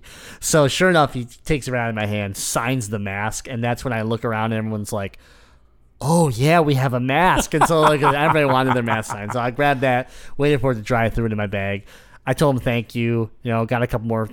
I got some video and photos of them, so those are popping up on our Instagram and other social media, so you can check out some of it. I have a very important question. Yeah. The jeweled jacket. Yeah. Now, are we talking like it's like, like diamond encrusted, or are we talking like he used a bedazzler to like pop some rhinestones into the back of it? It was played off at E3 that it was like a gift, like someone was on stage from Gearbox and they were like, we got this for you, Randy, and it was a jacket. Okay. Right? It very much like bedazzled. Yeah. Very That's amazing. Very bedazzly, but again, the way that it's played out since E3 is like that's Randy's jacket, like that's what he's gonna wear around until Borderlands 3 comes out. Well, truly powerful wizards will store their magic into gemstones. So all of the magic you saw was real, and it used up some of the gems that were on it, bejeweled onto his back. Probably, yeah. He had stories for everything. Randy's a very good, he's a good leader, but he's also just entertaining. He can take a stage and entertain. So, he was like joking, like, so all I do is I got these contraptions in my sleeves. I just pull up and then slides it across my back and then shoots it down my other arm. He's literally trying to like tell us how he's doing it, but we're like, that's bullshit, Randy, because I watched you put your jacket on 10 minutes ago over there. Like, that contraption wasn't on you, unless it's built into this jacket, which I still think is bullshit, Randy. So he's like, watch, I got a whole deck here. And then he just kept pulling cards out of his other pocket on his other side. And then all of a sudden the cards on this side were gone. That's great. So he's holding all the cards. I realize we're doing audio. So he's holding all the cards in his left hand, the whole deck. But he keeps pulling cards out of his right pocket. And then all of a sudden there's no cards in his left hand. And then all of a sudden I'm like, wait, does he have some sort of like contraption that's moving the cards? I'm like, no, that doesn't. No. So, anyways, it was a really good time. The party was amazing. The music was really cool. The visuals for the DJs that were doing like old school, like Mortal Kombat visuals and stuff for like old 80s, 90s cartoons and stuff, artwork. It was cool. That's awesome. I'm really glad I went, obviously, but that was how I closed off my Friday, which was tough because I knew we were going into Saturday and it was going to be a long day. Oh yeah, but we did it. We got up. We got to the convention hall, and I'm just going to move right into this because we got plenty to talk about. Oh, so yeah, absolutely. Let's move into what's the first thing we did on Saturday. Pokemon. Was we went to Pokemon Sword and Shield and hopped in our line and got to play. So here's the thing. I'm just gonna set this is that I have not been a fan of what we've been seeing and hearing about with Pokemon Sword and Shield. It's kind of been like I more and more am wondering, do I want to play this game? I will say I was not a huge fan of Sun and Moon. Either was I. Yeah, bought them, but I wasn't as big of a fan as the previous games. And so I was really worried. I was like, am I finally hitting that wall of I'm too old for Pokemon, or I'm just done, or I'm tired of Pokemon? Like, what is it? Or was Sun and Moon just not like Sun and Moon irritated me just by the walls that I had to hit and had to play through to just even get to the regular game. It took too long for the game to get really going. Yeah. And so, but Sword and Shield, I was really concerned about all the changes they were making and how they were like getting rid of, they were bringing this new, these new Dynamax systems and stuff like that. I was scared of Dynamax. I'm going to admit it. I was pretty scared of Dynamax. I thought to myself, I don't think I'm even going to use it. Yeah. It looks kind of dumb. Yep. So we got to play Pokemon Sword and Shield, and all of my worries were pretty much put to rest. Yeah, you pretty much jump into a water gym. You go through the gym portion, and then it's like the battle. And it's interesting because it felt like all the other trainers in that water gym were almost like they were trying to also compete to get to the gym leader. It's almost like it's a gauntlet of like trainers that get you to this like giant sprawling, like stadium. Where you'll fight the gym leader, and I liked the puzzle. I enjoyed the gym. It did not feel too simple. Like the first few switches you start playing around with and changing where water goes and stuff, I was like, okay, yeah, this is standard Pokemon stuff, pretty simple. By the last one, I did it and it didn't work right, and I was like, oh no, I messed up, and I had to like go back and like redo some things. And I was like, okay, all right, fair enough. And so you get to the gym leader, and she pretty much just has like a couple Pokemon, nothing crazy. Yeah. And you have like a team of 6 that they've given you. You have all 3 of the starters. Yep. So you have Sobble, Grookey, and Scorbunny. And then you also have Corviknight, the big crazy steel flying bird. That bird was sweet. Looked really cool. Yes. You also had the sheep. Yeah, you had the sheep. Wooloo or whatever. Wooloo, yeah, which is pretty adorable looking. No. No. I'm not a fan of Wooloo. I don't like this like crazy fan people loving this thing. Oh, it was cute enough It's to a me. I don't sheep. know. I'm just kidding. Whatever. It's so, and then your jam was the corgi thing, Yeah, Yamper, man. Yamper, which is a Yamper. electric type, Yeah. which is surprisingly slow. Yeah, it's slow, but Yamper is a sausagey corgi. He's a chunker. He's a chunker. He's a corgi. Like, they're not necessarily the fastest, and the only reason he's electric is because he probably like drags his belly across the ground and just builds up that electricity statically or whatever. But yeah, Yamper was in it. I was very happy. So the gym leader throws out a like Goldeen, and you fight that thing, and then it switches to I think it's called like. Can we pump the brakes real quick? Yeah. You finish the gym and you finish the puzzle and then you walk to this door and it turns into this grand like battle arena. And like, the crowds are like going crazy. Yeah. You're in So- like a like an actual jersey and stuff. So the visuals I really appreciated. I was like, oh, now we battle. Like and It felt really exciting. Yeah, it felt did. like oh, this is the way a Pokemon world should be. Yeah. Where when you're fighting a gym leader, they're gonna record it. They're gonna put it on TV. Why wouldn't they be trying to make media business off this? Yeah, it wasn't just get to do the puzzle and get to this like the end of it, and then they're just standing there, and then you fight. Like there was a whole additional room that turned into an arena. And so the gym leader throws out the rock water type, which is I don't remember its name. It's like something jaw, like some type of Pokemon that's a big snapping turtle. He's cool. Really cool. Big like underbite, like big jaw, big lower jaw. Yeah. Monster looking dude. Yeah, I liked him. Looked really awesome, and she Dynamaxes it, and it like turns huge. The like sky goes dark. It's like all this like dark like smog around the thing and stuff, and it's like, wow, this is kind of scary. And I originally was thinking like on that first turn, I was like, I'm not gonna Dynamax. Why should I have to Dynamax like and keep up with this game? And even the rep from Nintendo, I had said, I was like, do you pretty much have to Dynamax to win? And they were like, no, not at all. You can. I've seen players avoid it if you want to. Basically it's just a 3-turn buff. That was the cool thing that I also enjoyed is that it's a 3-turn buff. It's not just that. Yeah, it's not just like, oh, you went Dynamax, you're gonna win the battle, or anything like that. So you fight this thing, and it was fairly tough. I ended up Dynamaxing something, and this stupid rock water turtle is surprisingly fast. It was like faster than like everything else I was using, and I was like, what the hell is this? This is bull.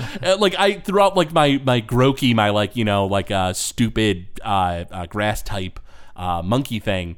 And it got like 2-shotted by the thing, even after I Dynamaxed it or whatever. And I was just like, oh, this ain't great. I'm going to lose to a Pokemon demo, and I'm going to feel like an idiot. Oh, my God. I'm going to feel like such a big dummy. And no, it was, and I don't know, I wasn't paying enough attention to the levels to see if it was just everything is even. Normally in Pokemon, I'm a little higher than the gym leaders I fight. Right. I like grinding and, RPGs and stuff. That's my thing. And so... yeah, it was a lot of fun, and the Dynamax when you used it, there's a certain thrill like seeing this giant Pokemon monster. So like all the audio cues, the rumbling of the controller, everything made it feel kind of spectacular and kind of cool. I was very against Dynamax before. Now I'm thinking like, man, I may end up using it, playing around with it, because you really only, I think, use it in gym leader battles. Right. I don't think it's something that's always going. So that's nice. Yeah, so I made a mistake. Well, I didn't make a mistake. My Nintendo rep and I decided we were going to try something because he said no one's ever tried it since he's been doing the demo. I really liked Yamper. So he goes, and he's like, oh, you like Yamper? I'm like, well, he's a corgi. He's like, yeah, look, he's a sausage. I go, that's what my 2 dogs look like at home. They are sausages. I'm like, this thing is awesome. He's like, all right, well, since you like Yamper so much, we're going to Dynamax Yamper. And I'm like, why you make that sound like that's bad? And he's like, well, we're in a water gym. So I'm like, well, yeah, okay, that seems like I should be all right, Yeah. Well, so I Dynamax him. Uh-huh. I get my photo with the game because you can only take photos of the game if you're in it. Yeah, That's yeah. how they explained it. So I give him my phone, and I'm sitting here pointing at Yamper. I'm like, look, it's a giant corgi. So he's like, all right, cool. Now we're gonna battle, and so my first, because I'm Dynamax, I just obliterate the Goldeen or whatever, right? Yeah. And then that turtle comes out, and then they Dynamax that turtle, and then that turtle one-shots my Yamper. Oh yeah. My Dynamax Yamper. Yeah. And I'm like, he's like, well, we'll see if you survive. And I was like, what? And then What a jerk. gone. And so the thing he tells me, though, is that, well, just so you know, you used your Dynamax on Yamper, so you don't have Dynamax. So now I'm stuck for 2 additional turns, regular Pokemon Yup. versus Dynamaxed Gigantic Turtle. And I'm like, okay, so what should I do? He's like, well, I would put some fodder on the field. So I put out my Crow first to see if I could get because the Crow would have had a slight advantage on one of its moves. I can't remember what move. Steel Wing. Steel Wing, yes. Yep. Which, when I used Steel Wing on the thing, I missed. Oh, no. Yup. So we get Steel Wing, I get it out, and sure enough, he doesn't survive. He gets blasted, one shot, done. And I'm like, all right, I gotta get through one more turn. I'm like, I'm gonna put out Wooloo. Put Wooloo out, and I use a Confuse move. I'm not gonna try to attack with Wooloo. He's just a normal type. So I put a Confuse move, use a Confuse move, and to hope that the gym leader's Pokemon would hit itself. Sure. Right? And it didn't. Of course not. But Wooloo we also used a defense move, and then I used a Confuse move. So Wooloo did not die. Wooloo's very Wooloo's pretty tanky. Good for Wooloo. Yeah, so that caused the 3 turn to end and the Dynamax to end. And so that was cool because I was like, wow, that's neat. I always remembered Mega, an EX or whatever. Oh, yeah. Where it's just like, you go there and you live in that realm until that Pokemon dies or whatever. Yeah. So it was cool that you could try to strategize to just to play defense and try to outlast it. Right. Oh, sure, absolutely. So then he comes back down to normal size, and I'm able to then change around to is it what's Grookey, Grookey, the grass monkey thing. Yep. So I ran over to Grookey and then was able to defeat the Pokemon and defeat the gym leader, get my badge, and the demo was over. But it really made me feel, I'm like, well, this is. I like the idea that this new super move, this new ultimate thing, is temporary, and and you can play around it. You can technically play around it where you haven't necessarily lost the battle if you screwed up with it and someone still has it. And that to me really kind of gave me a sense of balance, a sense of an additional strategy that you can play around with and think about. So yeah, I had fun with it. The starters aren't my favorite starters. I know we haven't necessarily seen their evolutions, and maybe they get cooler, but Sobble is amazing, and I won't have you stain his name with your blasphemous lies. Just because you like dumb reptile Pokemon doesn't mean anything. It does mean something. Every reptilian starter I always take. Yeah, that's all it means, is that you like to make mistakes. Dude, Charizard. I'm Dude, not- Feraligatr. Yeah. Dude, all the others. Yeah, and all the others. Come on. And the rest. Name the 2. How many generations are we on now? Okay, this? This fine. Is 9? Sceptile. We also had Torterra. We had the snake thing. Snake thing. Snake thing. Okay. It's Sniffy was the first. Anyway. Sniffy. I think Sniffy was the first evolution. Wasn't it like Snivel or something like that? Or was that the second one? I don't know. Sniffy? Grass snake, I said. There was no way it was Sniffy. Sniffy. He had a cold. Snoopy? Anyways. My only beef with the demo is that Pokemon is so customizable that you get this team, and I just thought to myself, I was like, okay, the starters, all these, a pretty wide range of Pokemon, that's cool. And I just thought to myself, I wouldn't use this, I wouldn't use that, I wouldn't use this, and it's like, okay. I mean, that's a demo. You can't just play the game let's normal. Be honest too, the demo was real basic, where you couldn't even use items. Yeah, so, no I don't know items. about you, but I got burned. I had to burn. I had to burn. Do anything about it? Well, what it was they told me if you go back to the guy that introduces you at the beginning of the gym, he just heals you. Oh, I gotcha. So at the very end, when you finally open up the door to go into the gym or to the gym leader, you just it also opens up on a straightaway backwards. Oh, I didn't even go back. So you run back and it resets all your guys, and then you run it. I had low health going into the final battle, and I was like, my I'll be fine. Nintendo rep was like helpful. Your Nintendo rep was trying to letting you free play. I also was very pretentious. I was like, I played like every Pokemon game ever, and she was just like, oh, okay, have fun. And then she like zoned out, wasn't paying attention to me, and then like I just barely won with like 1 or 2 Pokemon left, and she was like, yeah, expert my ass, scrub. Exactly. But yeah, Pokemon I'm super excited for. I was kind of excited for it anyway, but I'm definitely more excited now, having gone through the demo. And what about you though, Grim? Are you pretty excited now? I'm back on board for picking up the game. Nice.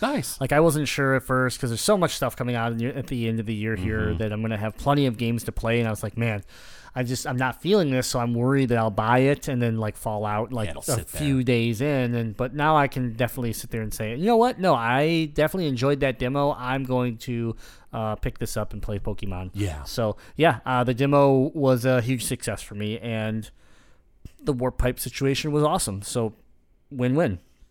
Yeah. So we get we get done with that, and it's cool when you play the demos. You get a pin set of the 3 starters. Oh yeah, it was pretty great. That was a nice surprise. I wasn't expecting that.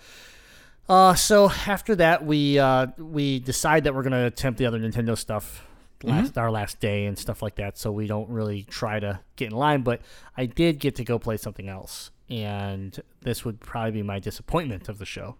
Ah, yes. Yeah, so we were actually looking for something for you, and then you ran off to take care of it, and I'm like, okay, I'm just going to take some photos of the Stadia booth, because it's a big booth. It's pretty. And I realized that one of the lines for Stadia is, like, super short. I'm like, I'm just going to hop in line here, and then when Craig gets back, like, he can hop in line too. Yeah, I don't even remember what I was doing. Like go to the bathroom. Yeah, or something? you went to the restroom or something. Yeah, so, it was nothing crazy. Before you even got back, I was already in. Yeah, so like you I'm were. kind of like keep turning, and then sure enough, I see you walking, looking for me. I'm like, Craig, I'm over here. I'm in, man. I'm in. So like you hop under the ropes so that you can take some photos of me playing Google Stadia. Yeah. And we're playing Mortal Kombat 11. Google Stadia controller on a Pixel 3. So how they had this set up is that you had like a mobile experience, a computer experience, a tablet experience, like the different ways that you can play Stadia. I was playing on a mobile experience from a Pixel 3. Mm-hmm. The game starts up, and I'm picking Sub-Zero because that's who I play as. Yeah. He's my main. And it freezes. This is before you got here. Oh. It freezes.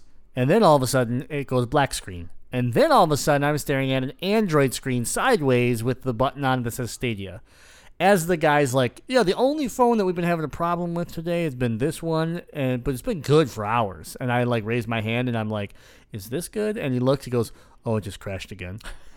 And so they got like a Google like technician looking at it. And he's like, well, I might have to swap the phone out, blah, blah. And finally, they reboot it, fires up, and I'm in. Pick my character, get in the game. And I'm playing against Cassie Cage. Or Casey Cage, whatever. Anyways, and I'm pulling my combos off. I'm all you were doing fine. Like, it felt like I was playing on my PlayStation or whatever, right? Like, it felt good. I was able to do what I want. I was like, wow, this is smooth. Then it changed. Ah, yes. And you witnessed it because I got caught in one of the special moves. The special moves, the bone breakers or whatever. Combo. And the frame rate drops, and it's just lagging and jittering, and I'm like, what the hell? And I get out of it, and all of a sudden my guy's not moving right, my commands don't seem to be adding up, and then it smooths back out. I win the match. And I'm like, I'm going to try to pull a finishing move off. Finishing move combo works, but then the animations are all rough again. And I'm like, oh boy, this is rough. So here's my 2 takes on it. First of all, from a mobile standpoint, the networks aren't ready to support this. from a performance. If this is a sense of performance, then I'm worried what other people felt like throughout the booth. The controller doesn't feel great. I was able to hold the controller at least. I didn't play the game, but it just felt cheap. That's it. And so I was disappointed because we had heard a lot about this controller, and I put it in my hand, and it just didn't feel good. It didn't fit my hand nice. It felt like even just the triggers and the bumpers on the top of the controller felt uncomfortable and Very flimsy. And flimsy. The controller was too light. I know some people like that, but it just didn't feel premium. It didn't feel like a Google again, let's just look at the Pixel, okay? A phone that has really matured over its few generations. It didn't feel like a Google product of premium material. Yeah. And so overall, I was disappointed with my Google Stadia experience. I asked several questions to the people that were around me, and it was more dodging than it was answering. They kind of blew you off. It was just like, we can't answer that yet. But they definitely wanted to let me know that I could pre-order the Founders Edition at this table. You can absolutely I was like, pre-order. after that, I'm not pre-ordering anything from you, So overall, I was not impressed. That was my. I'm glad I got to try it. I'm glad I got to hold the controller. Yeah. These were things I wanted to do, and overall, a lot of my concerns that I've had in the past are still there.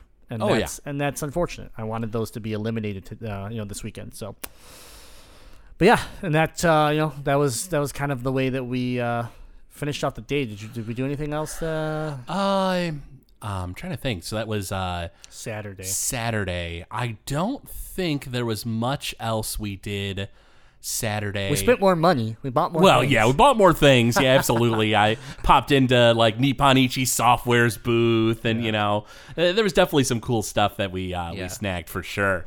Aside from that, I don't think there was much we did there. And then Saturday evening, we kind of just went to bed early, didn't we? We did dinner. We did dinner. We did dinner with the guys from CS Mod, and that was great getting to see them. But aside from that, we pretty much just kind of took it easy. The hills in Seattle we didn't do dinner on Saturday. Oh, was that Friday we did the dinner? Oh, that's right. Friday was the dinner. Yeah. Which, post-mortem note here. Saturday the hills in Seattle can kiss my ass. We didn't talk about that. Yeah, I know. We had a hell of a climb back. Oh, God. Yeah, after some drinks and lots of food. Oh, Saturday we went to Al's, right? Was that yes. Saturday? Yes. Yeah, that's right. So what happened was we had some things that got shifted around, right? We had some plans with Children's Hospital and things, and they had to make some changes to accommodate. So we had to adjust some of our plans. Yeah. So we said, cool, let's go on an adventure. Yeah. We pretty much just went downhill and went to the markets of Seattle. Yeah, I wanted to show you the markets. We wanted to go to Golden Age Collections, which is the oldest active comic book store in the country. Real cool looking place. We went and saw the Ferris wheel down on the pier, and then you didn't want to climb. You didn't want to climb back uphill. I was like, come on, it's going to be a great workout. And you're like, fuck that. That is exactly, I think, what I said. I think you could go to hell. You could go to hell and die. I'm pretty sure those are my exact words. I think I said I'd rather bite off my tongue and die than climb another hill. And then you basically were like, let's get an Uber and just go back. And I was like, well, if we're going to get an Uber, why don't we go find a video game store? Yeah, so you searched, and it was a few GameStops and stuff. And I was like, I'm not Ubering to a GameStop. I'd rather die. It might be our last chance before GameStop doesn't exist anymore. It could actually be that until they're turned into Funko-Land again, and then they're gone forever. Yeah. But so we search, and you're like, Al's Music, Video, and Games. Yes. And I was like, not Al's Music and Video Games? And you're like, no, it's Al's Music, Video, and Games. Yeah. And I was like, where the hell is that? And you're like, oh, it's 5 miles out or whatever, and I was like, all right, well, let's go. And you're like, are you sure? And I was like, yeah, it's going to be fine. So I call up an Uber, we go driving, and our Uber driver ends up going through this residential zone. Yes. And I was just thinking to myself, where the hell are we going? Yeah, we're like, this store is some dude's house. That's what we were getting ready to get at. And we had seen photos of the store, it looked like a storefront to us. So, but it turned out we were on campus of Washington University. Yeah, real nice looking area. Like the residential zone kind of freaked me out at first, but once we popped back out onto some streets and stuff, it was like, oh, this is really nice. This is cool. And so we get there, it drops us off, and it looks like an old school, just like kind of hole in the wall. Yeah. Which gets, and again, based off the photos I had seen on Google Images, I was excited and hoping that it was still, that those weren't like 7 years old. And so we walk in, and we found we just found the Motherlode. I mean, it is the holy grail of Seattle. It is probably the coolest store that I saw in the city of Seattle. Yeah. It was great. It's this like used video game and music store. So they have a vinyl record section. They have old video games from Atari to PlayStation to Dreamcast, which you were definitely eyeing. Oh yeah. They had like old toys, old like video game like paraphernalia. Yeah. They had this weird historical simulator with like a Hitler swapped on the front or whatever. Yeah. And it was like, what the heck is this? And it's just like display case after display case of just amazing stuff. I mean, stuff from like Little Samson, copies of Little Samson on the NES, to things that weren't even for sale. They were just on display so you could just enjoy them. And so, like you said, the whole aisle, this was a very like long, thin building. Yeah. And so the whole aisle, if you started at one end, it was like Dreamcast, PS1, PS2, PS3, Xbox 360, just going through all of the generations and then all of the brands. And it was just like amazing. Like there's too much. It was like sensory overload. Then the people working there were super cool, and like we're talking about like obviously we're talking about PAX, but then we're talking about just some history of video games. Like they clearly knew a lot. And so the boxes they had, guys, like the mint Sega CD boxes and the mint like like they still had shine to them. Like they had never seen the sunlight.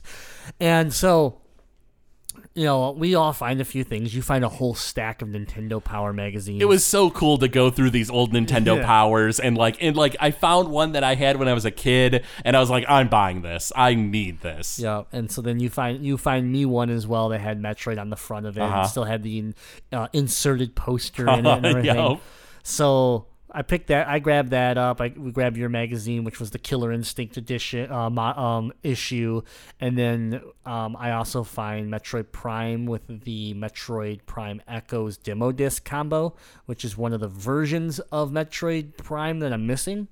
And it was a really, like, their pricing was actually really fair on a lot of things. Yeah, like, I didn't feel like anything was too overpriced. Yeah, it didn't feel like they were trying to rook us. Even they're like, if you wanted to spend bigger bucks, like even they're like, they had mint in the box, complete in box, Dragon Warrior 4, like really clean.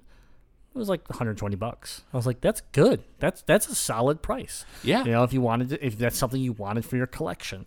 And so, and they had a lot of import too. So like if you like Dreamcast, like yes, they had North American, but they also had a lot of like Dreamcast import.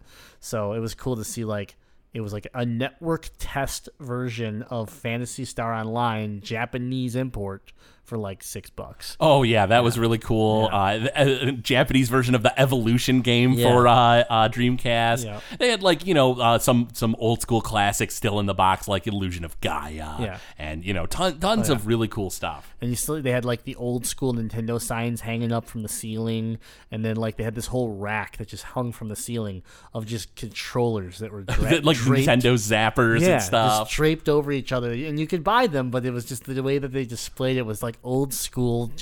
You just kind of walked into this like, just I don't want like this it's a mess in a way because there's just so much stuff piled on everything, but it's also beautiful. Like, and that's it was great. So and anyway, so we had a really good time there. We picked up a few things, and then another fun story was we were talking to him and we were giving him our cards, and we're like, hey, we're going to talk about you on the show, and we'd love to do an interview with you. And they're like, oh, you probably want to do an interview with Al or whatever. I'm like, she's not here right now. And I'm like, okay. I'm like, well, can you tell me about this logo? Because they have this 8-bit dog-looking corgi, yeah, and it looked to me like a corgi, but it had some extra things. So I was like, it could be not a corgi. And he goes, oh yeah, that's her dog. And I'm like, does her dog happen to be a corgi? And he's like, it does. It normally is here in the store with us. Mm-hmm.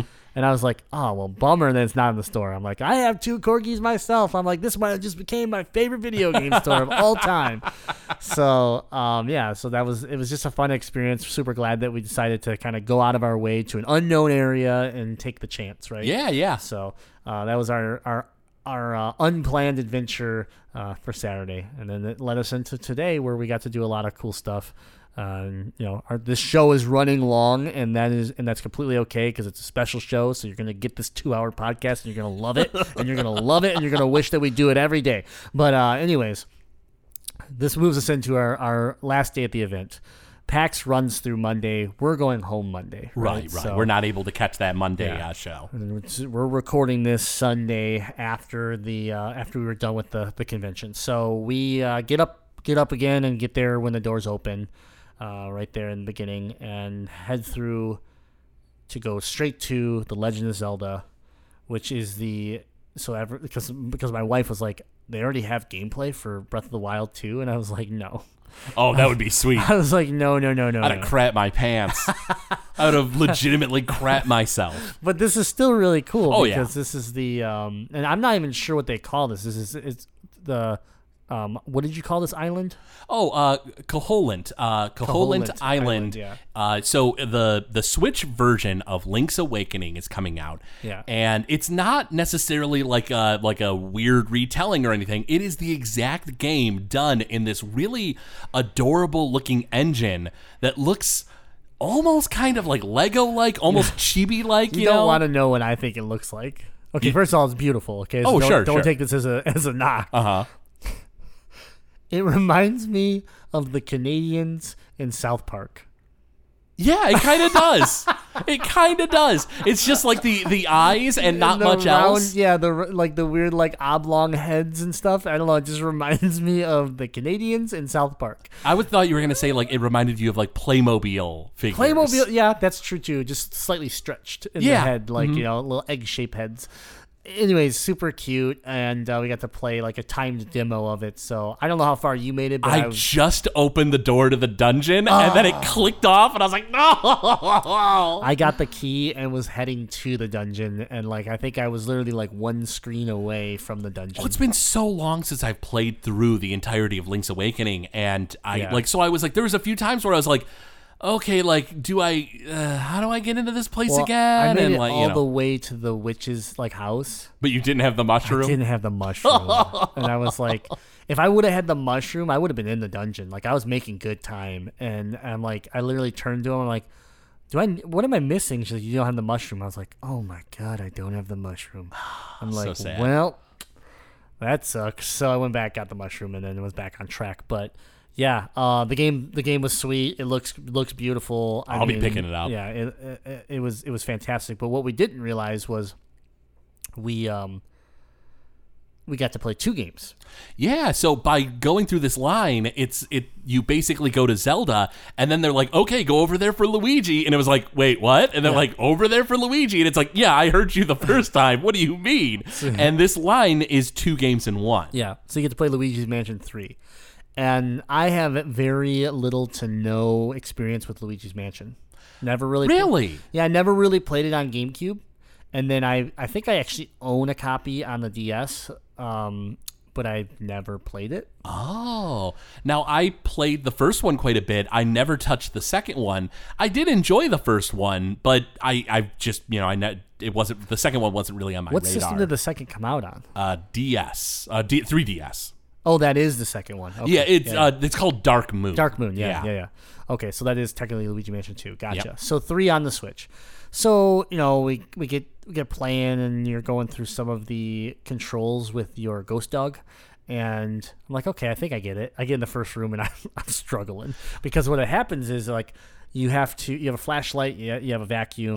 Vacuum can suck and push. Flashlight kind of exposes the ghost. You also have a plunger gun. And you have a plunger gun, yeah. There's a lot going on. Yeah. So I flash the ghost, expose him, starts sucking him, right? Uh-huh. And that's when you have to, with the vacuum, I'm thinking that I have to chase them around. I don't want them to be able to pull away. No. So I'm chasing them around, and they keep getting away. And Lady's like, "No, you have to push away from the ghost. You have to trying fight to the ghost." bring him in. And I was like, "Oh, that makes sense." I've just been an idiot here for like 3 times in a row. So, anyways, start to fight the ghost now, and all of a sudden I start to see the build up, and then you hit the A button, and and then so you're like sucking the life out of the ghost with the vacuum. You get to a point where you can hit the A, and then you can like smash the ghost around, sucking the death out of the ghost. Or whatever. Yeah, technically. So then like it has a life meter, Craig. Okay, All right, fair enough. Anyways, the cool thing about that I found I liked is that if there were other ghosts like exposed, is that you could hit them with the ghost. You could also hit doors, barrels. Yeah. So like, think almost. It's a little hard to kind of get it across in an audio podcast. But imagine the cartoon where the little guy picks up the big guy, grabs him by like a leg or a tail, and swings him from like one side to the next, and just bonks him on the ground. Think of Loki when the Hulk grabbed him and smashed them back and forth in Yes. Avengers. That's what you're doing. And it just smashes them around, and you can get multiple ghosts at once, so it's just this big mob of ghosts that you're smacking around. And Luigi, I mean, I guess ghosts don't have weight, but like it feels like, man, Luigi's tough. Yeah, Luigi's got some force, but so you're playing through it. The plunger aspect of it, where you got, now all of a sudden you have to like shoot a plunger, and then you vacuum the plunger to then pull things open. Like it's doors. got like a little bit of rope at the bottom, so you suck up that rope, and then you can pull things with it. Yeah, and then of course, finally, everyone sit here screaming. They're like, well, "Yeah, but what about Gooigi?"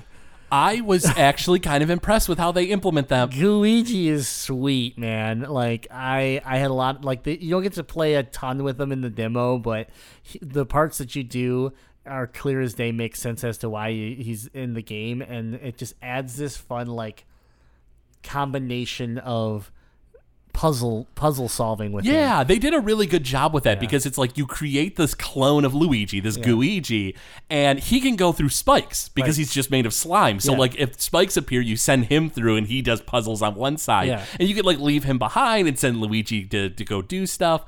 And did you catch the other thing with Gooigi? Which other thing would that be? Well, if you listen really carefully when he's, and you move up close to him, you'll hear he goes, "Please kill me." I didn't hear that. Maybe that was just my subconscious whispering that to myself. I don't know. But I thought I heard that. Oh, goodness, that's great.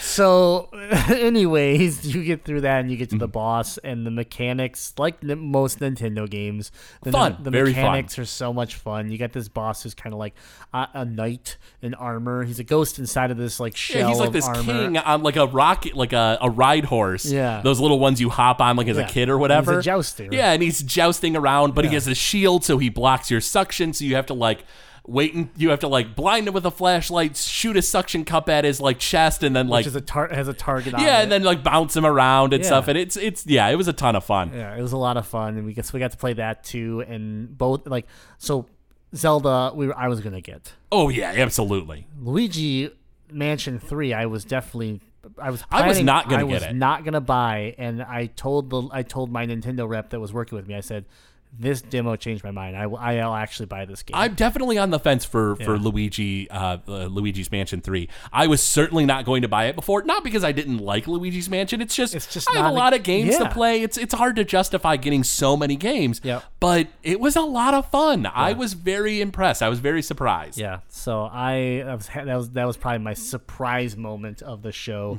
Would have been there. So we finish that up. We get our pins and we get our photos and all that stuff. You'll be able to view a lot of that on our social media. But we did not get a chance, unfortunately, to play Final Fantasy VII's remake because Square Enix has a real dumb plan with their tickets and stuff. Yeah, so how they basically set up their day is they open the doors, people rush in, get these tickets, and then that's it. Once the tickets are gone for the day, you can't even get in line. But then you have to stay in line with tickets. Yeah. And I don't know. It threw me off. And maybe it would have been the same as if they just had line caps or whatever. But we couldn't play. We watched it, and it looks pretty. Looks like an action game. Doesn't really look like a Goddamn RPG. I know you had your problems with it, but they did have some cool like setups for the convention as far as like just grand scale. You can jump on the motorcycle that's in FF7. One of the towers from Midgar, the like power plants or whatever. You could see that. Like so, it looked very cool. Yeah, and again, all that's viewable like on our Instagram and stuff like that, where we're sharing all of our stuff out. Oh, no, I did get to play another demo while you were running around doing some footage. Yeah. I played Trials of Mana, Yeah. the remake that's coming out in early 2020. Yep. Which we also have photos and video of, so there you go. Yeah, there we go. It was a lot of fun. It looked fun. I'm definitely a purist. I'm on the Legend of Retro. I love the retro like aesthetics, and some games don't need remaking. And so like playing this, I kind of felt like, man, maybe I will pick this up because it was fun. It was the music was remixed, and it's still the same music from for those who don't know, Secret of Mana in Japan had a sequel. So Secret of Mana is Seiken Densetsu 2, Seiken Densetsu 3, which is now known as Trials of Mana in America, which was on the collection of Mana that came out on the Switch not too long ago.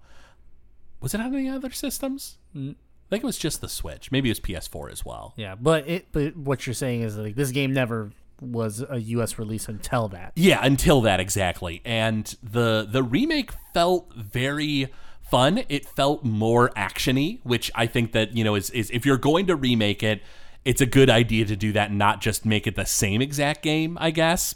But, but it's still the same combat system and everything. So whereas like the FF7 remake is a totally different combat style, Right. This at least is the same, just with enough tweaks and tiny things like, normally in the Secret of Mana games, you hit an enemy, you wait until your meter charges up, and then you can hit with another full strike and then charge up attacks from there. In this, you can keep hitting the attack button and doing like minor, damage. And it just feels a little bit more gratifying in a 3D kind of system, I think. So that was fun. I could say from like me viewing it and like your battle with the giant crab that you got to fight, like someone that doesn't have a lot of experience with the Mana games, this was appealing to me. Like where I was like, I might play this game. This looks fun. So that was cool. I liked the art style of that one for sure. After that, we went around and. Did we play anything else? I think we kind of wrapped the day up with that. Oh, we did a few indie games after that. Yes.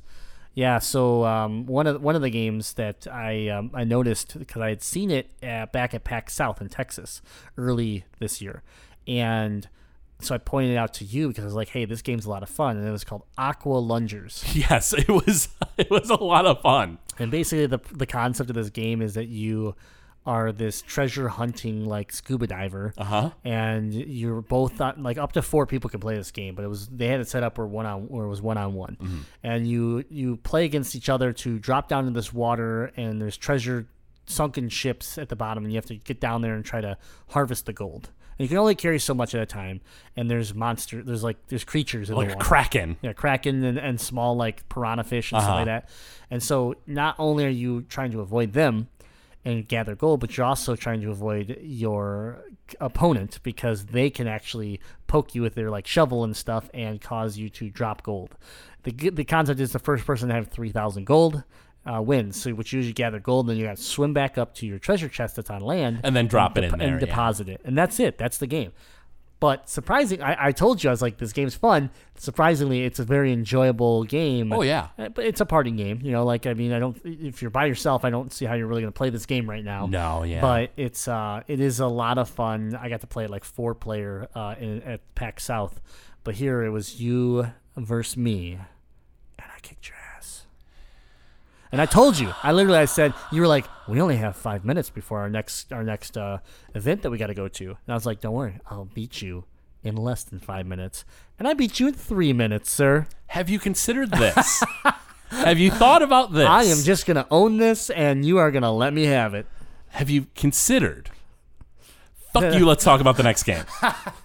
Yep, that was good. That was you were like, we only have 5 minutes. I'm like, don't worry, we don't need 5 minutes.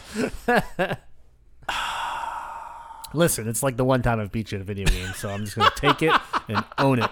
Fair. That's fair. After everything you've put me through with Noobs and Dragons, this is one you're giving me. All right, that's fair. I'll take it. So next game, what do we got? You had played a little bit of a kind of an interesting action platformer type game. The name escapes me at the moment.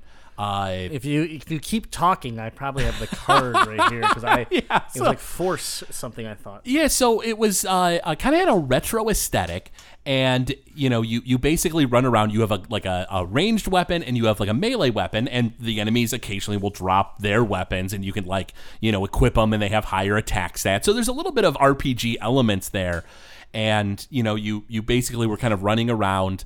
Fighting these guys, and you had like this really cool roll feature where you could like dodge aside from their attacks and stuff, and it looked like it kind of got a little tough there. Yeah, it was called Foregone. Foregone. Yeah, and basically, like you said, it kind of felt like Dead Cells. Oh yeah, That was, and the guys looked at me and they were like, "You aren't the first person to say that," and I'm like, "And it's not a bad thing," and they're like, "No, it's not." So. It was, it's by Big Blue Bubble is the developer. And so they're working on getting early access for Steam. And then I think at the end of the year, and then they're hoping for a release in early 2020. Was that what they were saying? For a console, yeah. Yeah. So, it was actually really cool. It felt good. The dashing, like the dash slide was really neat because you watch like an enemy wind up. So what you could do then is dash and try to put yourself on the back side of the enemy, and they wouldn't be able to turn until they finished their move. So you get shot, you could get attacks in on them, but at the same time you're also having to pay attention. Like I dashed, but I also have other enemies like shooting projectiles, and there's melee enemies and stuff like that. So you might dash and unfortunately put yourself in a worse situation. Yeah. And there were some big characters that when they hit, they take like half your life. Oh, yeah. You ended up losing, I think, like half your health from like some kind of weird like carnivorous plant thing or something. It was crazy. So, yeah, it played a lot like Dead Cells, which is why I instantly kind of like just gravitated towards it. It was like, this is cool. So, that one's exciting. We did get some information from them for an interview as well because we really took a liking to their game. So. Oh yeah, very impressive. It was definitely something we'd like to chat with them about. After that, we pretty much just kind of went to the D&D. We went to their tabletop area. Yeah, the tabletop. There's a hotel that was separate from the convention center that had all the like D&D stuff set up. So we wandered around, looked at dice. It was definitely just really cool being able to kind of walk around Seattle and see all this like all these great spots set up. Pretty much after that we came here and it was time to do the show. Yeah, one thing that I missed that I did want to make mention is that I got to see/play a game called I think it's pronounced, and I might be wrong, but I think it's pronounced Grek. And it was the Metroidvania game that we saw at the indie booth up in the sixth floor. Yeah. And the reason why I wanted to make mention of this is that obviously I like Metroidvania games, but the interesting angle that they took with this is that there's two characters that you're controlling that you can kind of transition between within this Metroidvania world. So it was like a boy and a girl that you swap between. But they were kind of like Ori looking like they weren't. It wasn't just a boy and a girl. Like their characters looked really unique. And it had a very similar art style to like Hollow Knight. Yes, very Hollow Knight art style. And I think you are humanoids, but you're kind of like dressed up in like almost what looks like a wolf's head with fur, like a barbarian type outfit or something. Yeah, but it's glowing white and stuff. Like it's not like colored normally. And it really had a cool look to it. And you would see like the your one character you'd put in like this like cage, and then because of it would raise another cage, so you would switch to the other characters. So some of the puzzle solving would require you to swap between the characters. It's kind of similar to how we were talking about Luigi and Luigi, but in a Metroidvania setting, and it was really cool. And they're a Mexican-based developer. Oh yeah, they weren't they? Yeah, and so we got their information as well to talk to. So hopefully we can get some more information about their game. I also played that sequel to the Gunvolt. From Inti Creates. Yeah, Inti Creates. That's right. That was pretty neat. It's not very necessarily chaotic. Oh yeah, like you fast. You have to like charge an enemy, and then when you charge them, you bounce off them, and then they're weak to your shots. And also, that's how you target them. Yeah, you know, and then that's how you like lock onto them. And if you don't get hit, you can keep going. If you get hit, you lose like your boost, and you gotta like pound the ground. And it was very frenetic, and it's not necessarily my style of game, but for anyone who's into that like kind of like fast-paced action platformer, I think that would be up their alley. Yeah, so that's something absolutely. to look out for. So we got to do a lot of stuff. I'd say this is probably the most we've been able to like interact and play at a PAX ever. So I mean, it's been a long weekend. We are tired and we've Yes, we are. We've done we have done a lot. So we may have missed a few games that we played. It's not because we didn't enjoy them. I mean, there was, besides Stadia, there wasn't anything I touched that I didn't like. Yeah, I didn't feel like there was anything that at least I was holding in my hands that I thought like, oh, this is trash. Right. Yeah. So that's our PAX like experience. That's our coverage of a lot of these new games. What would you say, Grim, is your like shining moment, like the game that you were like, this is awesome, like this was like the thing that you were most excited about after you played?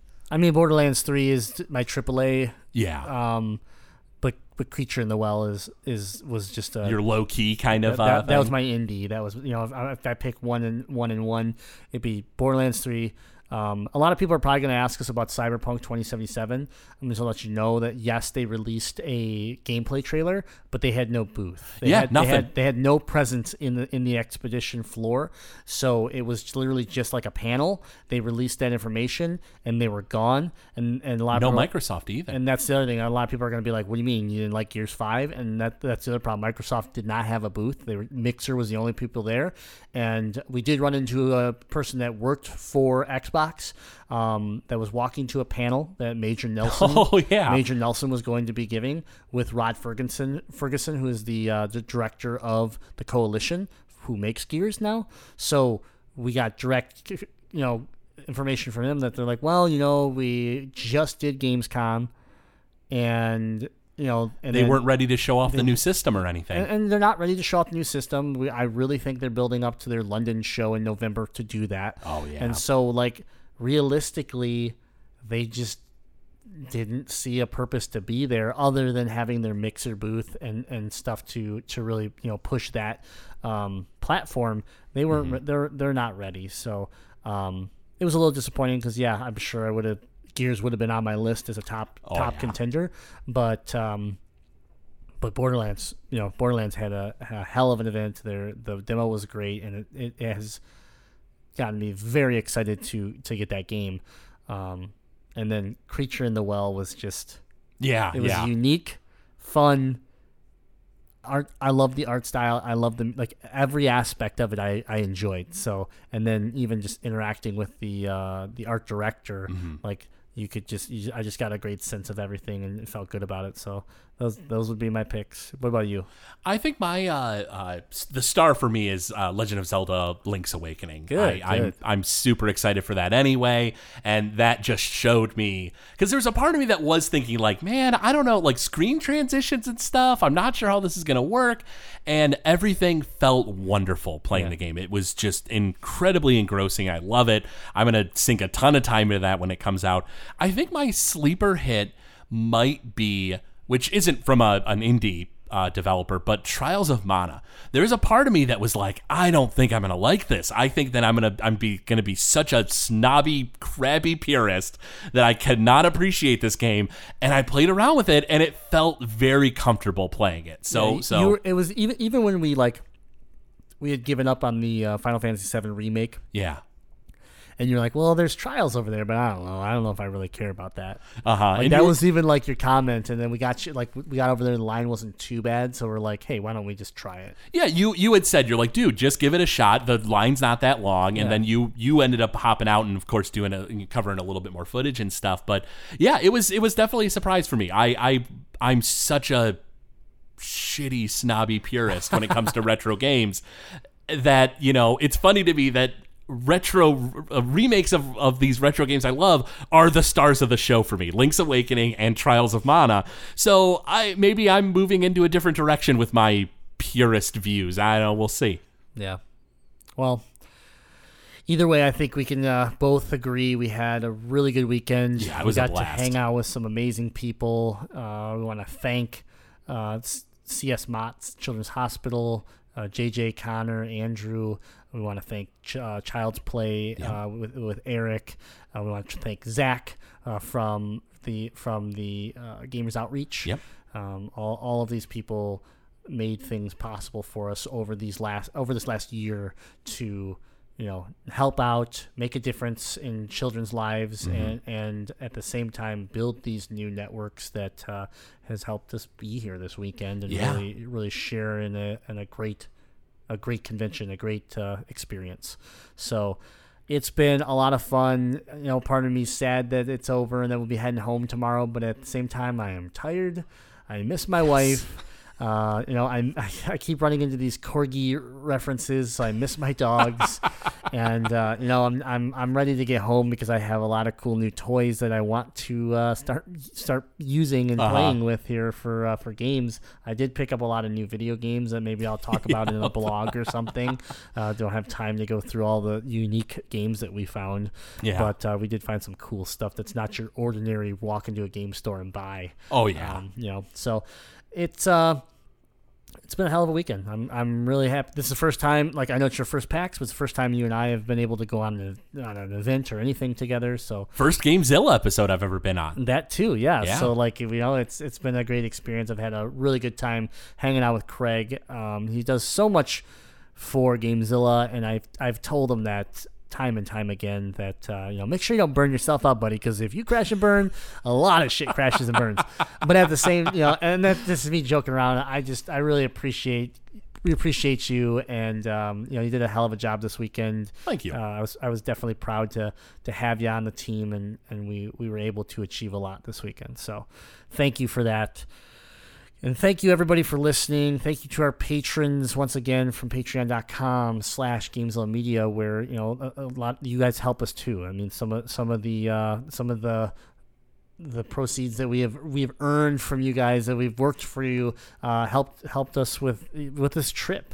So and allowed us to bring you this type of content that you're listening to right now. So it's been good. I think we're going to get ready to wrap this up. Was there any last words, anything that you wanted to say? I mean, normally we talk about our other shows and stuff like that, but we're pushing 2 hours and 5 minutes. So yeah, this is, I'm on a bunch of shows on the network. I'm sure most of our listeners hopefully know that already and can jump in on my shows. If you don't, it's simple. You go to GameZillaMedia.com and you can find everything that we do. Simple as that. And there is a high probability that if you click on a show, I'm probably on it. This is true. Yeah.